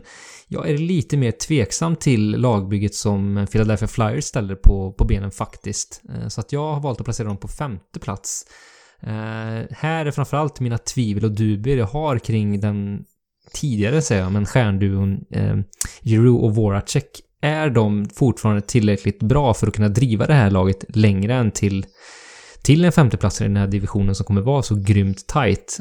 Jag är lite tveksam där och därför har jag valt att placera dem på en 5:e plats. Slutspelet, man ska inte dra för stora växlar, det var ett väldigt speciellt slutspel och det sammanhanget som var, men där kanske jag fick lite vatten på den kvarnen, så att jag har valt att placera dem 5 här faktiskt. Ja, det tror jag är en liten ögonbrynslyftare för vissa, och du sa att du tyckte att Buffalo var det mest svårtippade laget. Jag kände faktiskt så om Philadelphia. De har jag verkligen haft på väldigt blandade platser här när jag satt ihop min lista, och jag köper det du säger om Giroux och Voracek, men är det inte lite så, David, att det här är Couturier och Harts lag numera, kanske Provorovs, eller hur? Jo, så är det absolut till viss del. Absolut. Men jag ser ändå att Giroux och Voracek måste vara fortfarande bärande offensivt. Couturier är en jättebra tvåvägsspelare och kan leverera framförallt mål i stor utsträckning, men det bygger fortfarande på offensiven ganska mycket på att det är Giroux och Voraceks liksom spel och spelsinne som kan bidra till att det blir offensiv produktion. Connectney fint år i fjol, men jag ser också han lite mer fortsatt som lite mer gubben i lådan trots allt. Så att nej, jag ser att de är för viktiga för offensiven faktiskt. Man har en ganska bra bredd, men de måste vara ännu mer drivande än vad jag tror de har förmågan att vara. Jag ser att många av de här andra lagen framför kanske har spjutspetsar som jag håller lite högre. Och ja, det är där jag har lite mina frågetecken faktiskt. Ja, jag hade som sagt väldigt svårt att placera in Philadelphia. Jag landade faktiskt i en andra plats på dem till slut i min tabell. Så där har vi lite diskreptans, men det är inte så förvånande i den här svårtippade divisionen. Eken, David har Philadelphia 5 och jag har dem 2. Vart hittar vi Philadelphia på din lista?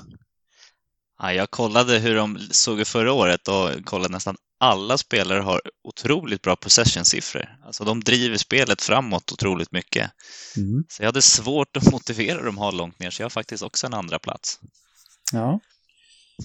Spännande. Då Då tror jag att våran norrländska vän Olof gillar det han hör från dig och mig bättre än vad David hade att erbjuda för tabellposition. Men ja, jag skulle inte bli förvånad om du har rätt, David. Philadelphia är också ett sånt här lag som jag har varit ganska hård emot, för att jag tycker att de är alldeles för ojämna i sina insatser. Att de liksom har formtoppar som håller i sig ganska länge, men sen så kommer de in i totala svackor som också håller i sig ganska länge. Och ja, den här värvningen av Erik Gustafsson, den vet jag faktiskt inte riktigt vad jag tycker om. Jag känner inte att han kommer tillföra jättemycket i den där klubben, men ja, ändå så satte jag dem 2 och det blev så när liksom min tombola hade stannat, för att det var den platsen som blev över, kan man säga nästan. Jag tycker att Erik Gustafsson-värvningen är ju fantastisk. Han är ju här från Tungelsta också, så att det måste jag hylla. Ja, men då är du bias i det här fallet. Så. Men är han jättemycket... Nu vet jag att Gostisbehere är ju liksom... Ja, han har ju haft katastrofala säsonger, men är han verkligen en mycket bättre powerplay-back än vad Gostisbehere skulle vara om han verkligen fick chansen att stå där uppe på blå? Det känns som att Erik Gustafsson kan hamna i flytet på ett annat sätt.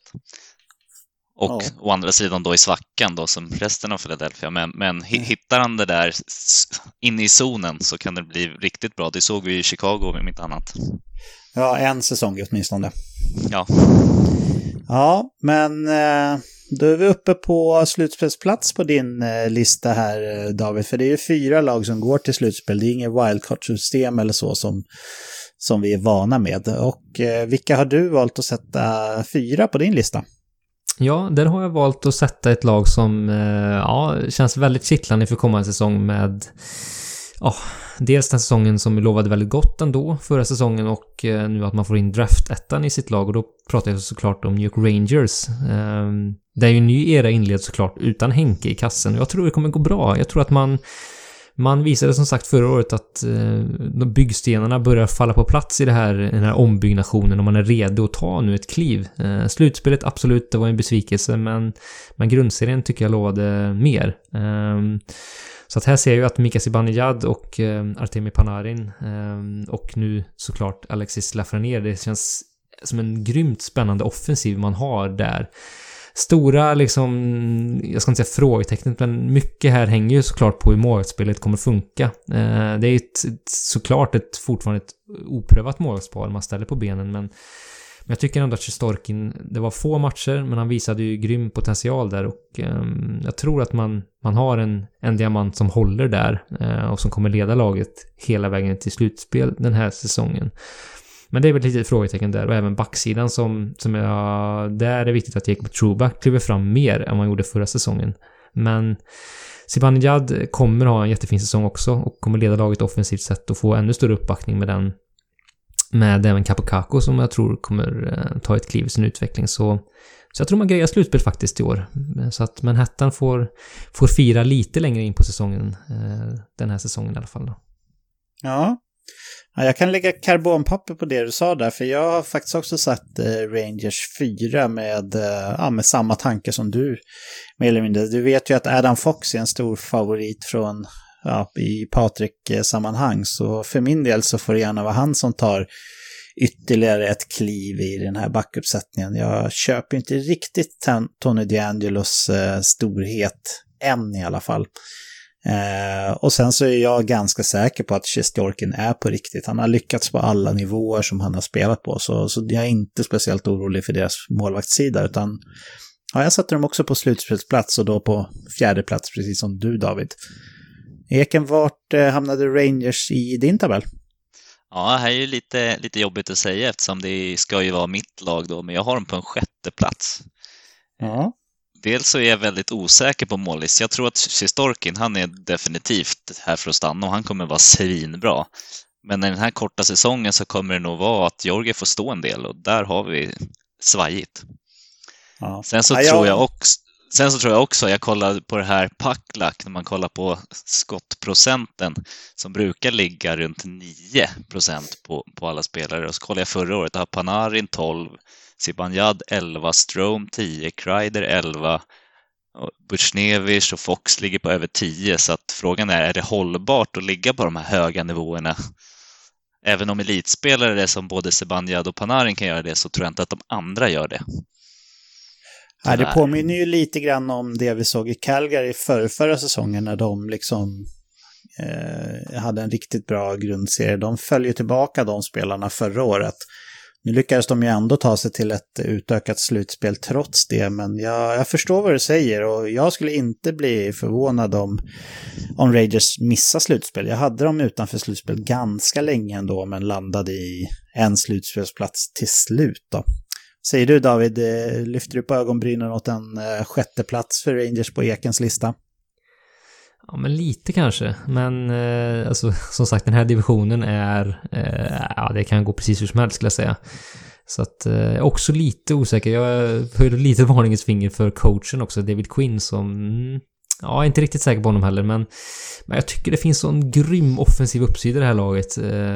Framförallt då på ytterforwardsplats, som känns grymt kittlande att se. Och jag tror att det kommer bli ändå en offensiv produktion som kommer räcka väldigt långt då. I kombination med ett väldigt, ändå ett bra målspel tror jag kommer landa i. Så att, med det sagt så tror jag ändå att det bär hela vägen till slutspel faktiskt. Det man ska komma ihåg är också att säkert från andra platsen ner till sjunde platsen så kommer det skilja säkert en 4-5 poäng. Så det kommer vara så tajt i den här divisionen. Ja, det skulle absolut inte förvåna mig om det blir så som du säger. Och då är det ju bara slumpen som avgör mer eller mindre vilka som faktiskt tar sig till slutspel. Ett stolpskott i en förlängning här och en missad straff där liksom, så är du inne eller ute. 3 lag har vi kvar, David, att placera ut. Vi kan väl börja med tredjeplatsen som sig bör, va? Ja, men det gör vi. Och där har jag valt att placera Pittsburgh Penguins. Som vi pratar om revanschsugna lag, så tycker jag man kan definitivt såklart placera in Pittsburgh där, som gjorde en väldigt blek figur mot slutet av säsongen. Men här tror jag det finns mer fortsatt att kräma ur den offensiva stjärnduon som man ju fortsatt har på centerposition i Sidney Crosby och Evgeny Malkin. Jag tror att det brinner fortfarande de här två spelarna att göra någonting, och det här känns som ett lag som många nu allt fler dömer ut, och det är precis den tendensen jag tror att det här laget behöver och den duon behöver. Att de börjar bli ifrågasatta och vill bevisa motsatsen. Evgeny Malkin hade ju en fin fjolsäsong, ska vi komma ihåg också, så att det finns offensiv produktion kvar, de här två herrarna, och det tror jag kommer bära väldigt långt. I kombination med att tycker man har en väldigt bra offensiv bredd också, i alla fall på pappret. Sen får vi se om man får ihop de nya pusselbitarna. Men Jason Zucker kom in väldigt fint förra säsongen. Han ska bli väldigt spännande att se nu. Man kan bygga vidare på det. Så ja, jag tror att som sagt Crosby och Malkin har mer att kräma ut, och därför tror jag att man driver laget tack vare tändväskan också, att de blir ifrågasatta till slutspel. Och där kan allt hända, skulle jag säga.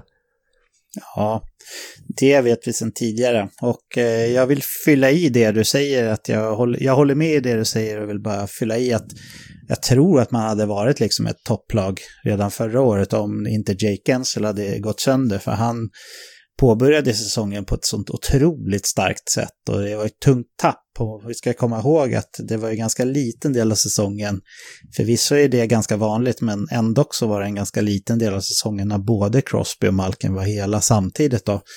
Så ja, jag är lite förvånad själv, men jag har faktiskt satt Pittsburgh 1 i divisionen här. Jag känner mig ganska säker på att det här är ett lag som går till slutspel, och mer säker egentligen än något av de andra 7 lagen i divisionen, och därför så gjorde jag det enkelt för mig och satte dem 1 trots allt. Jag ser liksom så här en hel säsong, om det nu kan bli det, som är lite kortare, med Malkin och Crosby och framförallt Guentzel.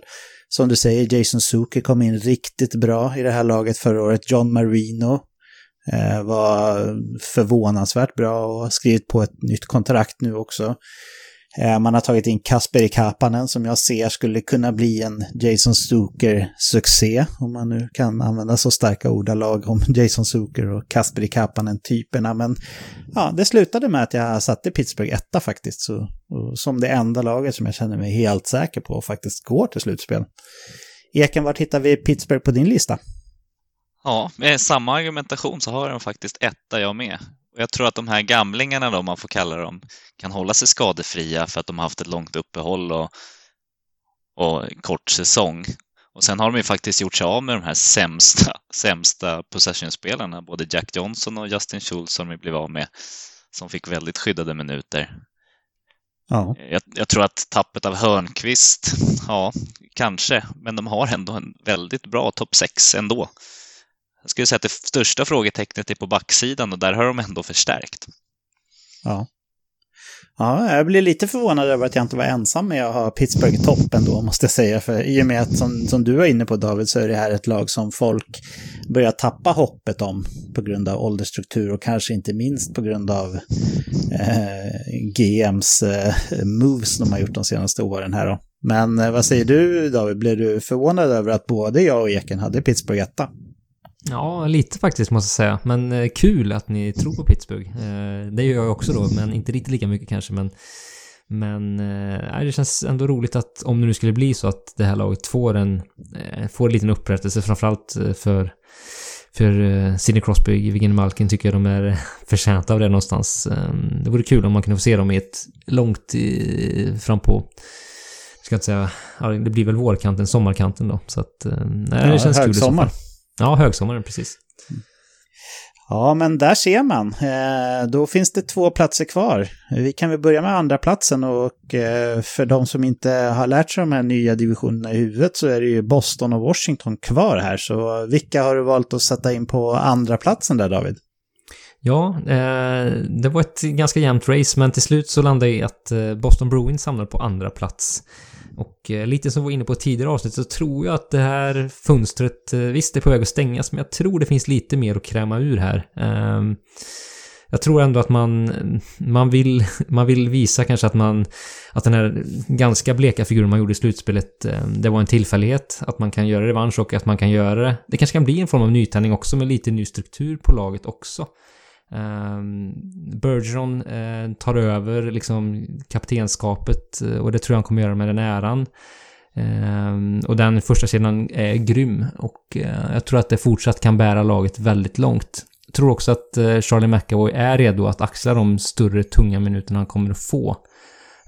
Så ser att även om inte han väger upp helt för tappet av både Krug och Chara, så tror jag att han kommer vara ett nära på monster där bak faktiskt. Och det tror jag kommer också ta dem långt.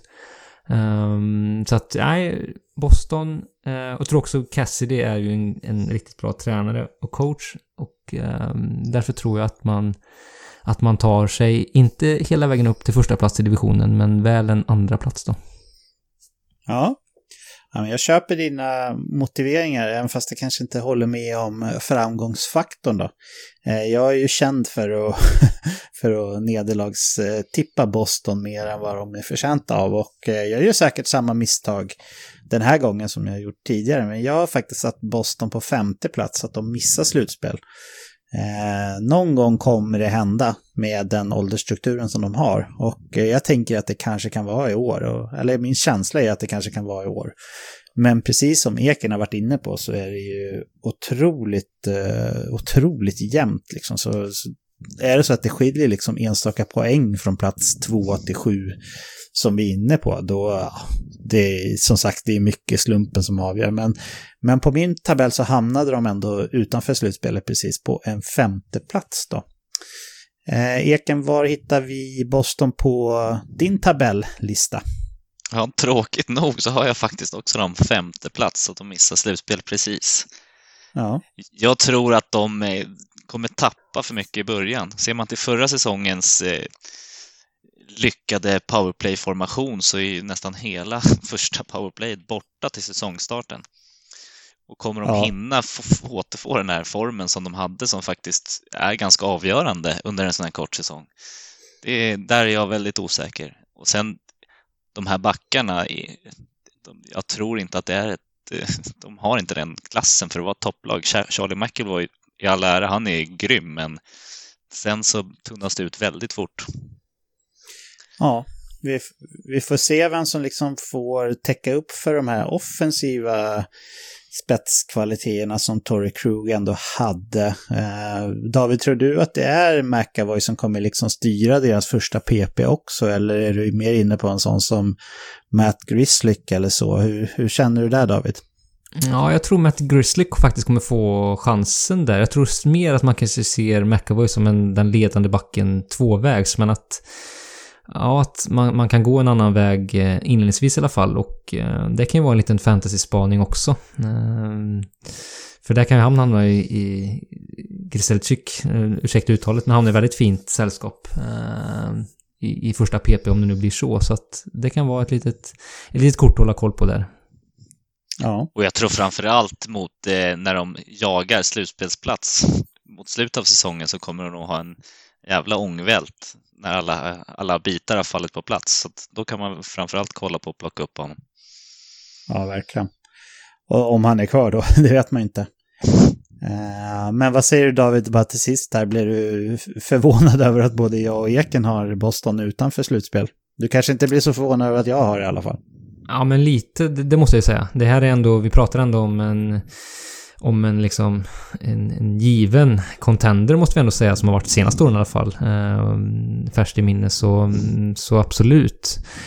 Det måste jag ändå säga. Men med liksom de tappen som laget ändå har gjort, så kanske det ändå inte är helt orimligt att de skulle missa slutspel. Men jag tror som sagt att de har 1 till 2 säsonger till där man kan leverera stort. Visst att spelarna börjar bli äldre, men de håller fortfarande konstigt nog, och jag ska inte säga att det verkar vara något med vattnet där i Boston, men det finns liksom en vinnarmentalitet där som saknas på många andra ställen, som jag tycker att de här ledande spelarna har. En Patrice Bergeron känns som att han kan spela med både det brutna i princip vad som helst och vara fortfarande en av världens bästa centrar, så att jag räknar inte ut Boston och deras vinnarmentalitet. Jag tror att den har någonting. Det tror jag. Men Patrik, vart hade du satt Boston om Marchand och Pasternak hade varit helt skadefria redan på nu? Alltså jag tror att Marchand kommer vara med från start, eller kanske missa en enstaka match. Ja, kanske att jag hade petat upp dem framför Rangers som jag har på 4:e plats då, men jag har ju faktiskt lite svårt att se storheten i det här laget. Absolut, första kedjan är en av ligans bästa, om inte den bästa, det är inga konstigheter. Men okej, sen tycker jag att det blir tunt snabbt alltså. Jag köper inte riktigt att liksom David Krejci i 35-36 års ålder ska vara en tillräckligt bra andra center för att faktiskt vinna kuppen åt dem. Och sen 3:e och 4:e kedjan, det finns en del bra breddspelare där, men jag vet inte, jag tror jag hade haft dem 5 eller kanske 4 då, om Pasternak hade varit helt, för det är ju ändå spelare som jag har väldigt mycket förtroende för, som jag gillar att se också. Vi brukar ju kalla hans spelstil för swagger, eller hur, David? Ja, men precis. Jo, det gillar man ju hos honom. Ja. Du då, Eken, skulle du ha haft Boston högre upp om de gick in i säsongen med Pasternak och Marchand friska? Ja, men jag tror nog det. Jag tror att med i alla fall de 3 första 5:an eller första kedjan i powerplay från start av säsongen hade nog varit liksom den sista vikten på vågen för att väga över. Ja, men det är jämnt som sagt. Jaha, David, det är en position kvar, första platsen, och vi vet ju att du har Washington 1 i och med det du har berättat hittills, så du kan väl bara motivera varför du tror att Washington tar hem East Division. Ja, jag tror att Washington tar hem det för att jag tror att det finns en revanschlust i det laget. Precis som lite av de andra gubblagen, så tror jag att det finns en glöd kvar där att visa att fjolsäsongen och framförallt slutspelsinsatsen var en tillfällighet. Viktigt tror jag att det kommer in en ny röst, en ny coach som kan vara en nytändning. Chara tror jag också faktiskt kan vara en pussel i det spelet, lite som jag var inne på tidigare, som kan ge dem ett ytterligare driv och få det här laget att liksom vakna till lite på nytt. Så att då Alex Ovechkin, också en gamling som jag tror fortfarande har krut kvar i sin bussa i vänster tekningscirkel. Så att Nej, jag tycker det ser fortsatt bra ut, även om det här också är ett lag som det kan pendla åt fel håll här också, med tanke på åldersstrukturen ganska så snabbt. Men jag tror att man har något år till där man är riktigt, riktigt bra, och har ju gått ganska många grundserier väldigt starkt, och jag tror man kommer göra det igen och ta hem divisionen under Peter Laviolettes ledning. Så tror jag att man gör det. Ja, men jag gillar det du säger där och köper mycket av det. Jag har också Washington i slutspel, men jag har dem på en tredje plats i tabellen då. En fråga där bara, David, nu när Henke Lundqvist tyvärr inte kan spela kommande säsong, och med tanke på ingreppet som man ska göra i sitt hjärta som vi har läst om då, så känns det kanske inte som att vi får se Henke Lundqvist igen på isen på den här nivån i alla fall. Men man har ju signat ett PTO här med Craig Anderson, så det är väl inte helt säkert att det är han som kommer att vara Henkes ersättare när det väl krutlöken har lagt sig, men mycket tyder ju på det. Känner du dig säker på målvaktsparet där? Samsonov är ju ändå lite oprövad, och sen om det nu blir Craig Anderson eller vad det blir. Känns det som ett liksom matchvinnarpar, tycker du? Det känns inte 5+. Det gör det ju inte. Men jag tror Samsonov är mannen här ändå. Så att, men det är inte den starkaste lagen, absolut inte. Craig Anderson känns ganska så slut, skulle jag säga. Inget ont om det han har gjort tidigare i sin karriär, men det är en gammal målvakt som inte har presterat särskilt gott de senaste säsongerna, så att nej, det tror jag inte finns jättemycket att hämta, så att det vilar ett tungt ansvar på att Samsonov är på riktigt, men jag tror han är redo nu. Han har gått liksom i skolan i flera år, och nu tror jag att han är mogen att ta klivet liksom. Ja. Jag vet ju, Eken, i och med att jag har noterat här våra skillnader i tabellpositionerna, så vet ju jag redan nu att du har Washington på en tredje plats i din tabell också. Vill du lägga till någonting till det som jag eller David har sagt här? Ja, jag tycker väl framförallt att målvaktssidan är den som vägde ner dem till en tredje plats för mig. Jag tror att hade Lunkan varit med, då hade jag nog haft dem etta. Ja. Men den det känns ändå som att det är stor skillnad på Samsonov och Lundqvist och Samsonov och någon annan, så att säga. Och tilltron till Samsonov har jag, men han kommer inte kunna stå alla matcher. Och den rutinen som Lunkan har, och det hjärtat alla i Washington hade krigat för att han skulle gå långt, tror jag hade vägt över väldigt mycket nu. Men nu kommer Chara in, så att då kanske man har någon annan att kriga för. Chara är också känd för att ställa väldigt hårda krav på sina lagkamrater. Och det tror jag inte gör någon skillnad för att han kommer till en ny klubb, utan han har nog tillräckligt med rutin och pondus för att kunna fortsätta på samma sätt i Washington som han har gjort i Boston de senaste 14 eller 15 åren, var det så att det var tidigare där. Så ja, men jag gillar ändå att du har Washington etta, David. Och jag och Eken har dem 3, så vi känner oss ju... Ja, kollar jag lite snabbt här på hur vi har satt de olika lagen, så känns det ändå som att det är Pittsburgh och Washington som vi som trio liksom känner oss mest säkra på faktiskt går till slutspel då. Så det är revival of the rävar, eller vad man ska säga i och med det. Vi ska också tippa en division till då, och vi kör en hel kanadensiska North Division som många ser fram emot att se. Inte minst ett hockeytokigt Kanada såklart. Vi gör så att vi gör som i East här, fast Eken får köra sin lista nerifrån plats 7 och upp, så kan jag och David fylla i vad vi har respektive lag på för plats i vår lista. Så take it away, Eken. Vilka tror du kommer komma 7 och sist i North Division? Ja, jag har ju det här laget som har förbättrat sig som du hade, men inte tillräckligt mycket. Ottawa Senators. Ja. Även om de har förbättrat sig ganska mycket och har en del intressanta namn, både Brady Tkachuk och Dadonov. Och nu fick de ju in Derek Stepan också här. Och även de från Tampa, Paquette och Coburn fick de in, ja. Så att, det är ett intressant lag, och Murray är väldigt förstärkning på målvaktssidan, men de har fortfarande en lång väg att vandra. Ja, jag håller med.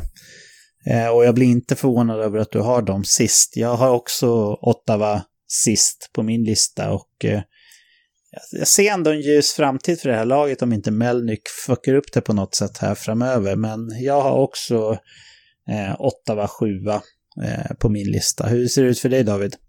Nej, de är sist på min lista också faktiskt. Men som sagt, jag tror att man kommer ändå vara bättre. Men det räcker inte längre än till sista plats faktiskt. Spännande lagbygge som är på gång, men man är inte framme som sagt. Nej. Ja, då är vi rörande överens om sista placeringen även i den här divisionen. Plats 6, Eken. Vilka hittar vi på din lista där? Där hittar vi Winnipeg Jets. Egentligen med motivering. De har bra topp 6-spelare, men fortfarande lite mer att önska. Vad har Line för säsong i sig? Kommer han kunna ta det här klivet? Nu får han ju Stastny bredvid sig.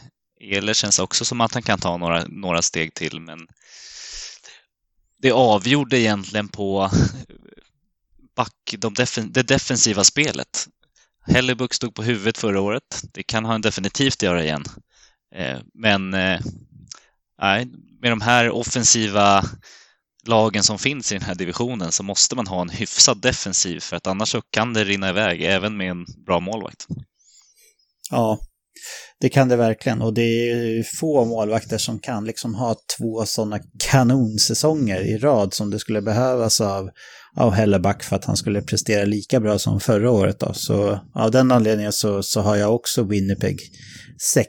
Jag kan säga så här att jag hade närmare att sätta Winnipeg som 7 och då följaktligen Ottawa 6 än vad jag hade att peta upp Winnipeg till en 5:e plats. Jag ser dem som ganska klart näst sist här i den här divisionen, med tanke på att man är så urusla på försvarsspel och man har inga jätteklara stjärnor på backplats heller. Neil Pionk var väl lagets bästa back förra säsongen, och det tycker jag säger allt. Det är inget fel på honom som hockeyspelare, men det är inte ett slutspelslag som liksom matchar Neil Pionk som sin bästa back. Och jag gillar ju Josh Morrissey väldigt mycket, men han hade lite av en mellansäsong förra året, så där kan vi ändå förvänta oss en bättre säsong, tror jag. Men jag är tveksam till att Hellebuck kan vara lika bra som han var förra året, och därför så var de ganska givna på 6:e platsen hos mig. Sen kan han kan ju inte stå alla matcher heller. Nej, även fast han brukar göra det. Men det de har bakom han, Brossois, känns inte som någon jättehabil backup heller. Nej, han har ju inte varit i närheten av Hellebucks siffrorna när han har fått chansen tidigare, så ja, det är en bra poäng också. David, vart har du Winnipeg?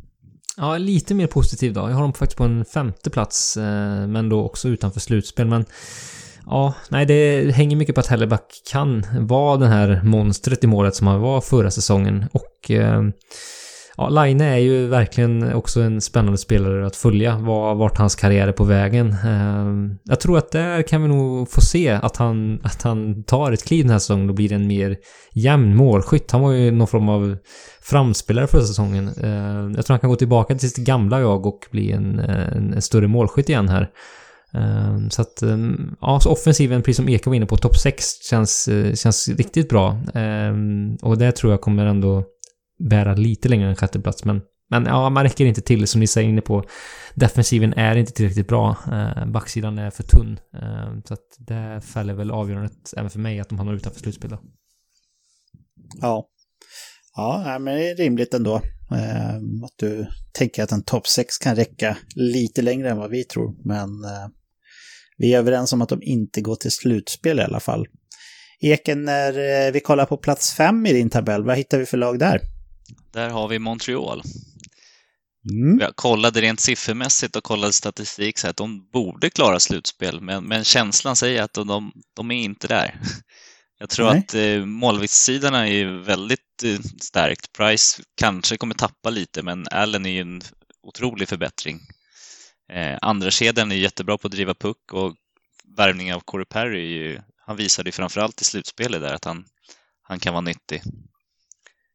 Men jag tycker att de saknar djupet på backarna för att liksom riktigt vara där och konkurrera, och den här riktigt grymma första kedjan vill jag ha i ett lag, och Drouin och Toffoli och de här, det är inte riktigt som de här Pasternak och i den kalibern.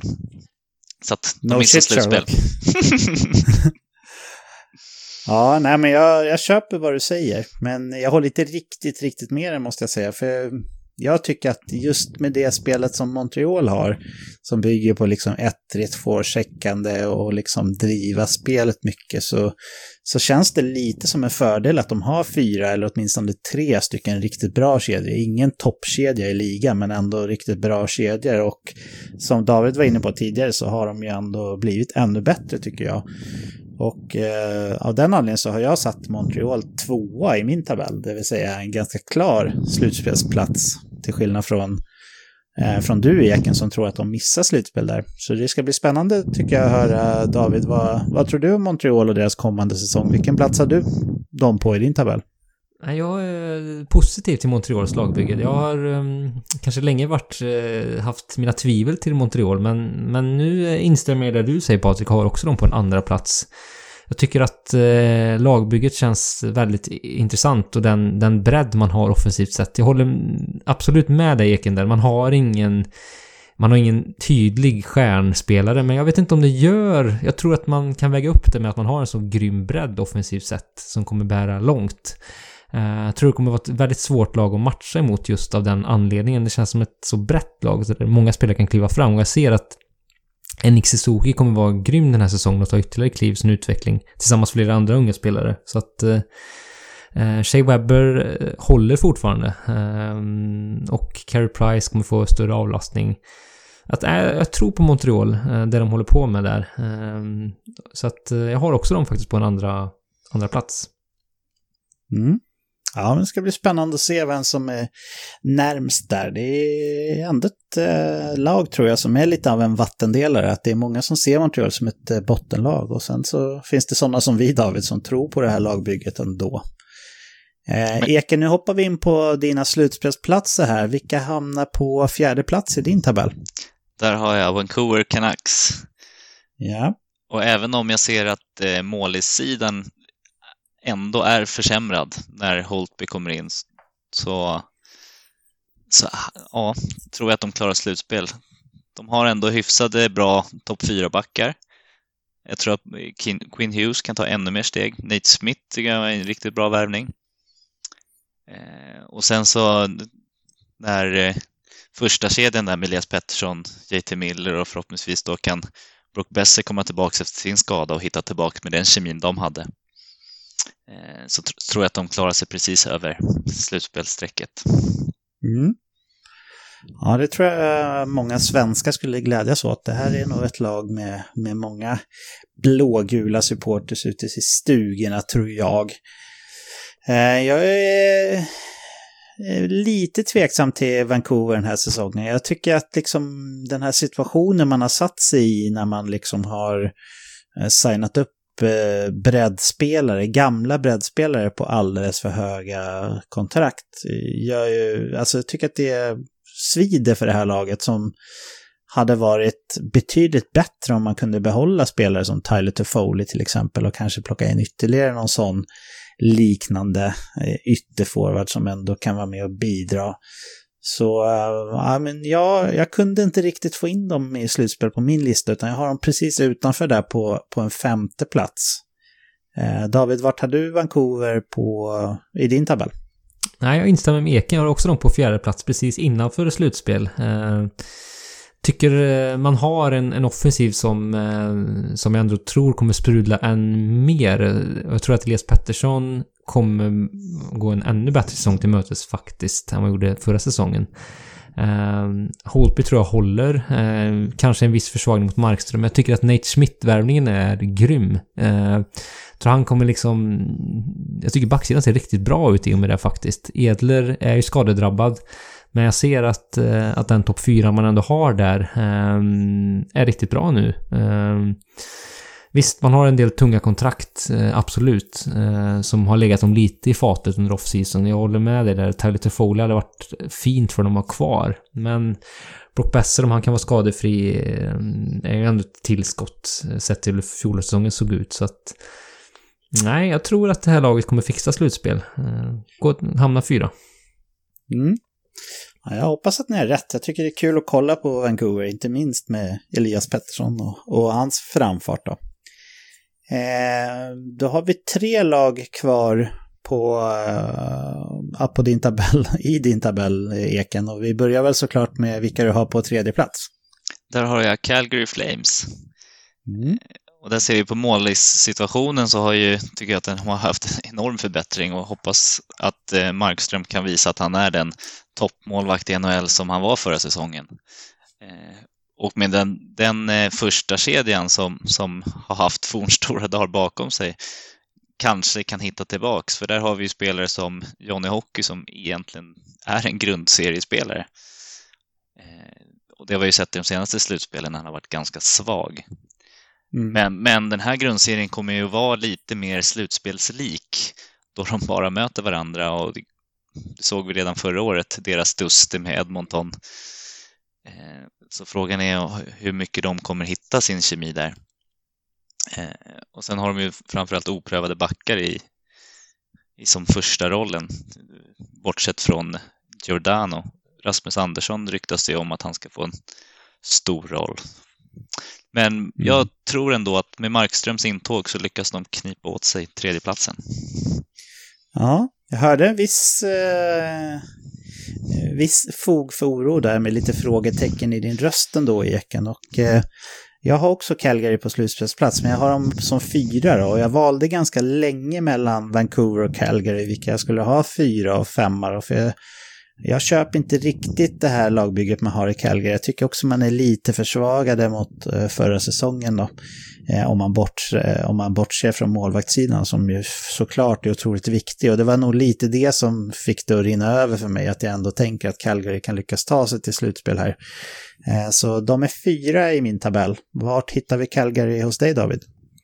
Ja, jag tror inte heller på Calgary faktiskt. Jag har dem på 6:e plats till och med. Och jag tror det här upplägget kommer passa Calgary ganska illa. Framförallt deras toppspelare. Lite som du var inne på där, Eken, så tror jag att Johnny Gaudreau kommer försvinna igen. Tyvärr. Ja, jag säger tyvärr för han är ju en fantastisk artist i sina bästa stunder, men känns inte som att han har det i sig när det blir tight spel. Och jag tror i det här liksom upplägget som är lite mer som du är inne på slutspelslikt, det kommer kanske bli lite mer rivalitet som byggs upp med det täta matchande lagen emellan, så tror jag han kommer inte ha samma succé i grundserien heller den här säsongen, tror jag. Och det behöver han ha. Han och Monahan är fortfarande ledande spelare offensivt sett, och klickar inte där så kommer en stor del av den offensiva produktionen att falla. Så att nej, det gör att jag landar i en 6:e plats.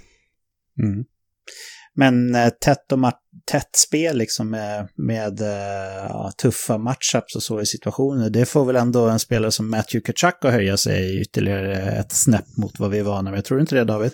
Jo, där alltså att se Alberta-derbyt mot Edmonton, det ska bli grymt roligt att se. Underhållning på förhand. Shit, alltså det vattnas otroligt i munnen, och det känns som att Tkachuk har ju några rackartyg där det kommer att bli så liksom. Men jag ser inte att han är absolut en riktigt bra spelare, men jag ser inte han som en liksom en offensiv poängproducent av liksom elitklass. Absolut elitklass, men han är inte i liksom, han kommer inte vinna någon poängliga liksom. Men nej, absolut att han kommer vara en jävel i de här derbyn, om jag uttrycker det så att det kommer bli underhållande, och han kommer säkert göra stor nytta för sitt lag, men jag tror inte att han kommer kunna bära offensiven i Calgary om man ser poängproduktionen helt och hållet då.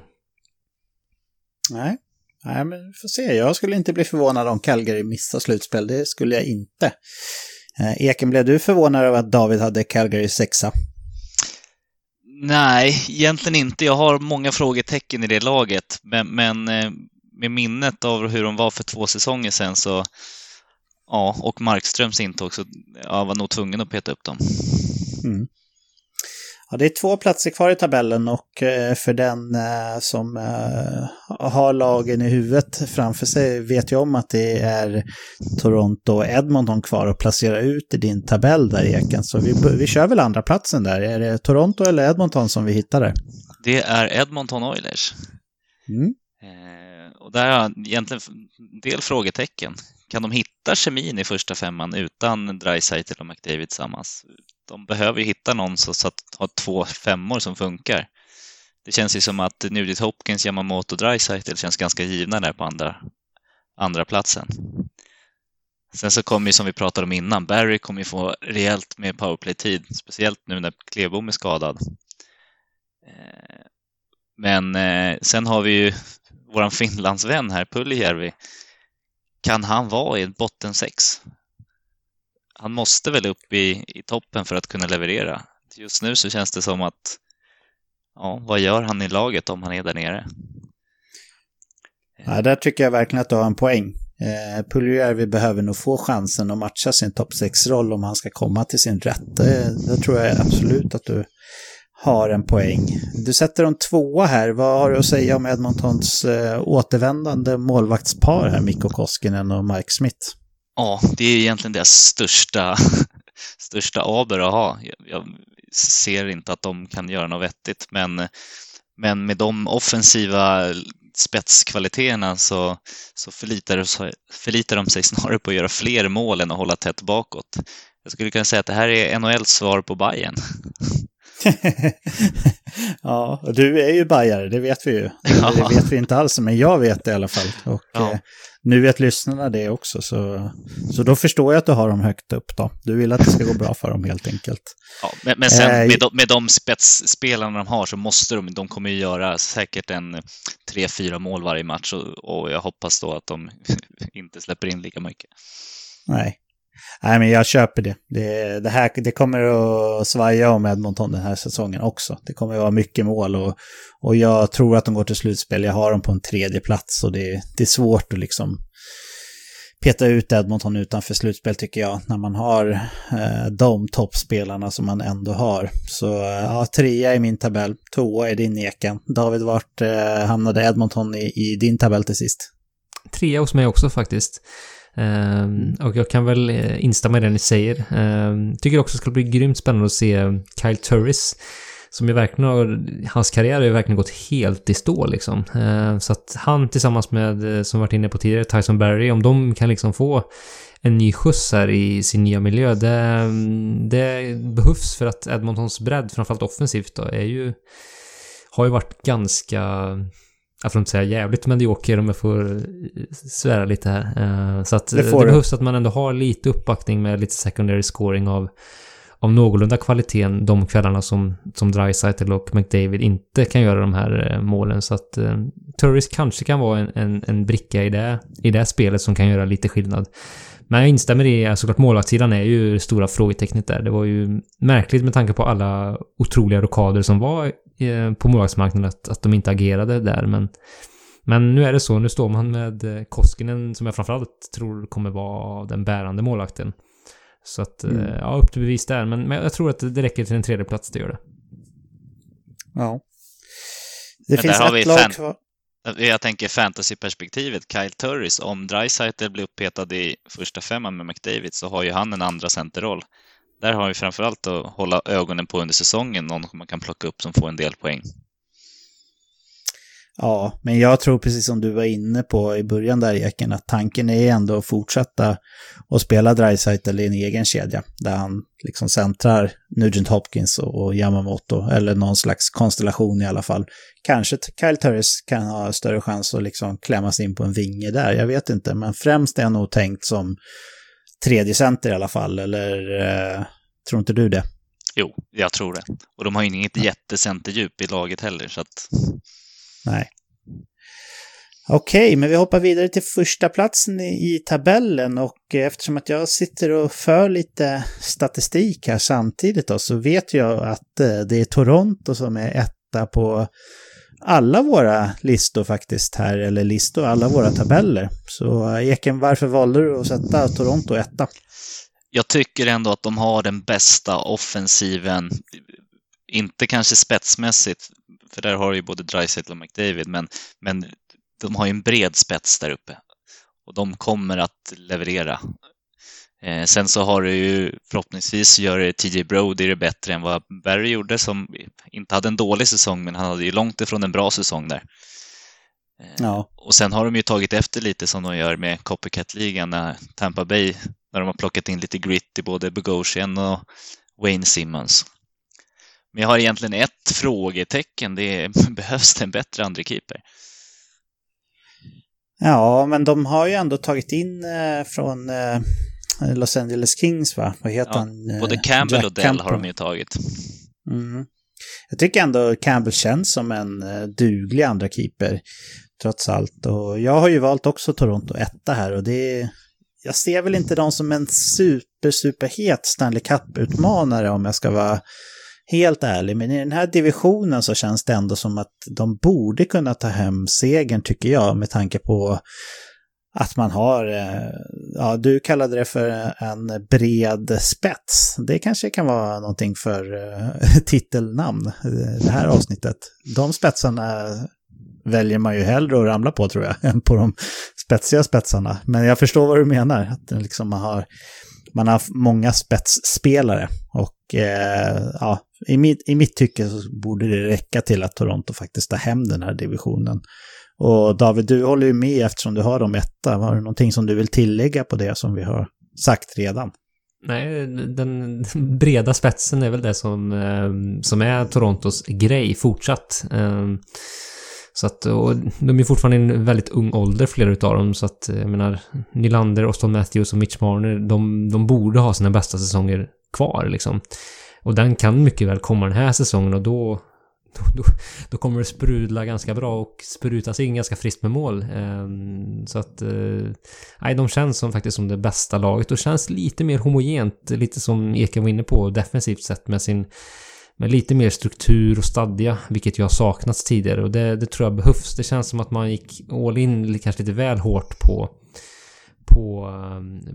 liksom offensiva spelet i fjol kanske då. Men nu har man liksom vridit om reglagen lite grann, och det tror jag kommer göra laget gott faktiskt. Det känns som att det kommer bli bättre balans, och det kommer, jag tror också att de vinner faktiskt där. Mm. Förra året så hade man ju, i år så har man ju tagit in Nick Robertson som spelade i OHL förra säsongen, där han verkligen sprutade in poäng, nästan 2 poäng per match och mer än 1 mål per match.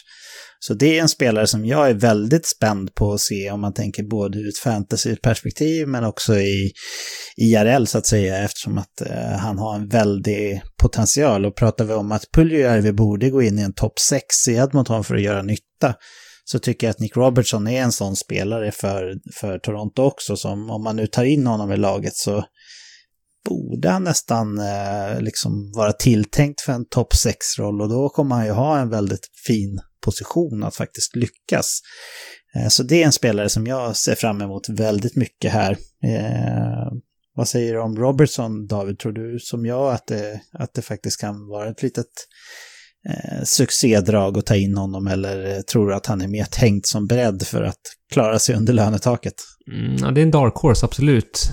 Så att det är en sån spelare som man verkligen kan ha under lupp och chansa på, skulle jag säga. För det, vilken roll han får är lite oklart. Så här, vi har ju sett att ja, men får han hamna i rätt miljö i en andra kedja, så kommer han ju ha en grym möjlighet. Och det är klart det finns lite öppningar på ytterforwardsplats på de offensiva platserna.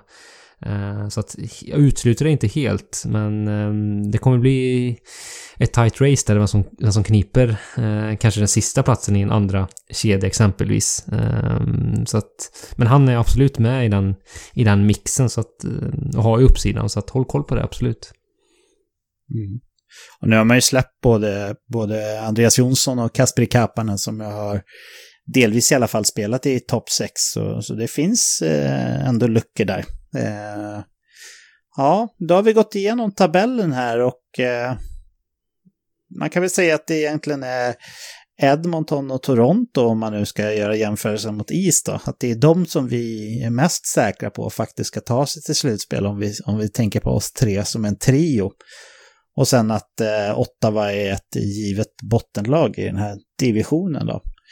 Men då har vi tippat 2 av divisionerna. Vi kommer fortsätta att tippa kvarvarande 2 divisioner nästa vecka. Så vi gör så här att vi stänger tippningen och hoppar vidare. Så där, då har vi kickat igång en ny säsong av veckans NHL, vilket såklart känns väldigt kul för oss åtminstone. Jag hoppas det gör det för er också som lyssnar då. Vi kommer att få höra lite blandade röster tillsammans med mig själv och David, så ni får helt enkelt se och höra vem som dyker upp i nästa veckas avsnitt. David, vill du skicka med några uppmaningsord till våra lyssnare innan vi stänger igen boken för den här veckan? Ja, men det vill jag gärna göra. Ni får ju såklart gärna följa oss på sociala medier där vi heter Veckans NHL, och vi finns på Twitter, Facebook och Instagram. Och glöm inte heller att prenumerera på podden. Det är superroligt med ni som följer oss, och också smidigt för er att få våra nya avsnitt direkt i er poddapp. Så gör gärna det också. Ja, det tycker jag verkligen att ni ska göra. Vill man stötta podden ekonomiskt så finns vi även på Patreon då. Då går man in på patreon.com/veckans-NHL om man vill bli månadsdonator. Eken, hur kändes det att vara med i veckans NHL här för första gången? Ja, men det var riktigt kul. Det var roligt att få vara med några så kunniga som ni två. Sen var man ju lite nervös i början, men hoppas att man kunde bidra med något. Ja, jag tycker att det gick riktigt bra. Det var härligt att höra dig med, och jag tror inte att det behöver dröja allt för lång tid innan lyssnarna får höra din Stockholms stämma igen. Eller vad säger du, David? Nej, det hoppas inte jag heller. Det var grymt roligt och inspirerande att ha jag skulle säga ett statistikorakel som Eken med. Det känns fint. Också, jag gillar, det finns även en koppling Bayern och Leksand, så att det är också ett plus i kanten, tänker jag. Ja, det gör det. Det har vi faktiskt varit inne på när vi har pratat off-podd, du och jag, Eken, att det finns någon slags hemlig dold connection där mellan Leksand och Bayern. Men innan vi lämnar så vill jag ytterligare en gång tacka er killar för det här avsnittet. Det var skönt att höra din fina stämma igen, David, och såklart ett extra tack till dig, Eken, som just har klarat av ett first här i livet när det kommer till NHL-poddande. Tack till alla lyssnare också. Det är många, väldigt många faktiskt, som har hört av sig till oss och undrat när vi är tillbaka. Och det är ju både och. Det är ju trist att vi inte har kunnat vara tillbaka tidigare, men också skönt att höra att ni saknar oss. Och det är ganska många som har frågat om varför vi inte körde någon sån här 31 lag på 31 dagar som vi gjorde förra off-season. Men ja, den här superkorta off-season som var då, fick vi helt enkelt inte till det, trots att vi gav det ett ärligt försök, ska ni veta. David, vi hann väl till och med spela in ett par lag, visst var det så? Jo, det gjorde vi ju. Så att, det var ju lite synd att vi inte fick ihop det där, men som sagt, det har varit ganska speciella omständigheter med NHL och situationen som blev, och länge var väldigt osäker också, ska vi komma ihåg. Så att, ja, men det får väl ligga på någon B-sida framöver eller något sånt där. Ja, det får de bortglömda spåren då. Precis. Kommer du ihåg det på CD-skivorna, David? Och även du, Eken, du är också över 30. Att liksom, vissa CD-skivor så lät man dem stå på, så kom det liksom ytterligare något spår som var lite hemligt sådär på vissa skivor. Kommer ni ihåg det, Eken? Ja, det kommer jag ihåg. Ja, det var ju mystiskt och spännande. David, har du något sånt minne också? Ja, men jag hittade något sånt någon gång, så att det kanske kommer där. Lyssnarna kanske får lyssna så här. Man är lite avslöjad då så de bara, vad är det här? 4 timmar och 16 minuter? Helt tyst efter 1:30. Ja, vi får se helt enkelt. Ja. Men som sagt, hade vi lyckats sy ihop den här 31 lag på 31 dagar, David, du och jag, så hade det ändå varit ganska inaktuellt när vi väl hade släppt det. För det har ju hänt så mycket senare än vanligt i och med de speciella omständigheterna som var. Så det var ju ändå en passande säsong att inte få till det. Men vi har som målsättning att få till det nästa off-season i alla fall. Men nu är vi tillbaka hur som helst och det ska bli spännande med lite nya röster i podden också. Vi tror och hoppas på att Olof hoppar in också när det passar bra med övriga livspusslet då. Men i och med det så finns det faktiskt bara en enda sak kvar för oss att säga, killar. Och det är hej då!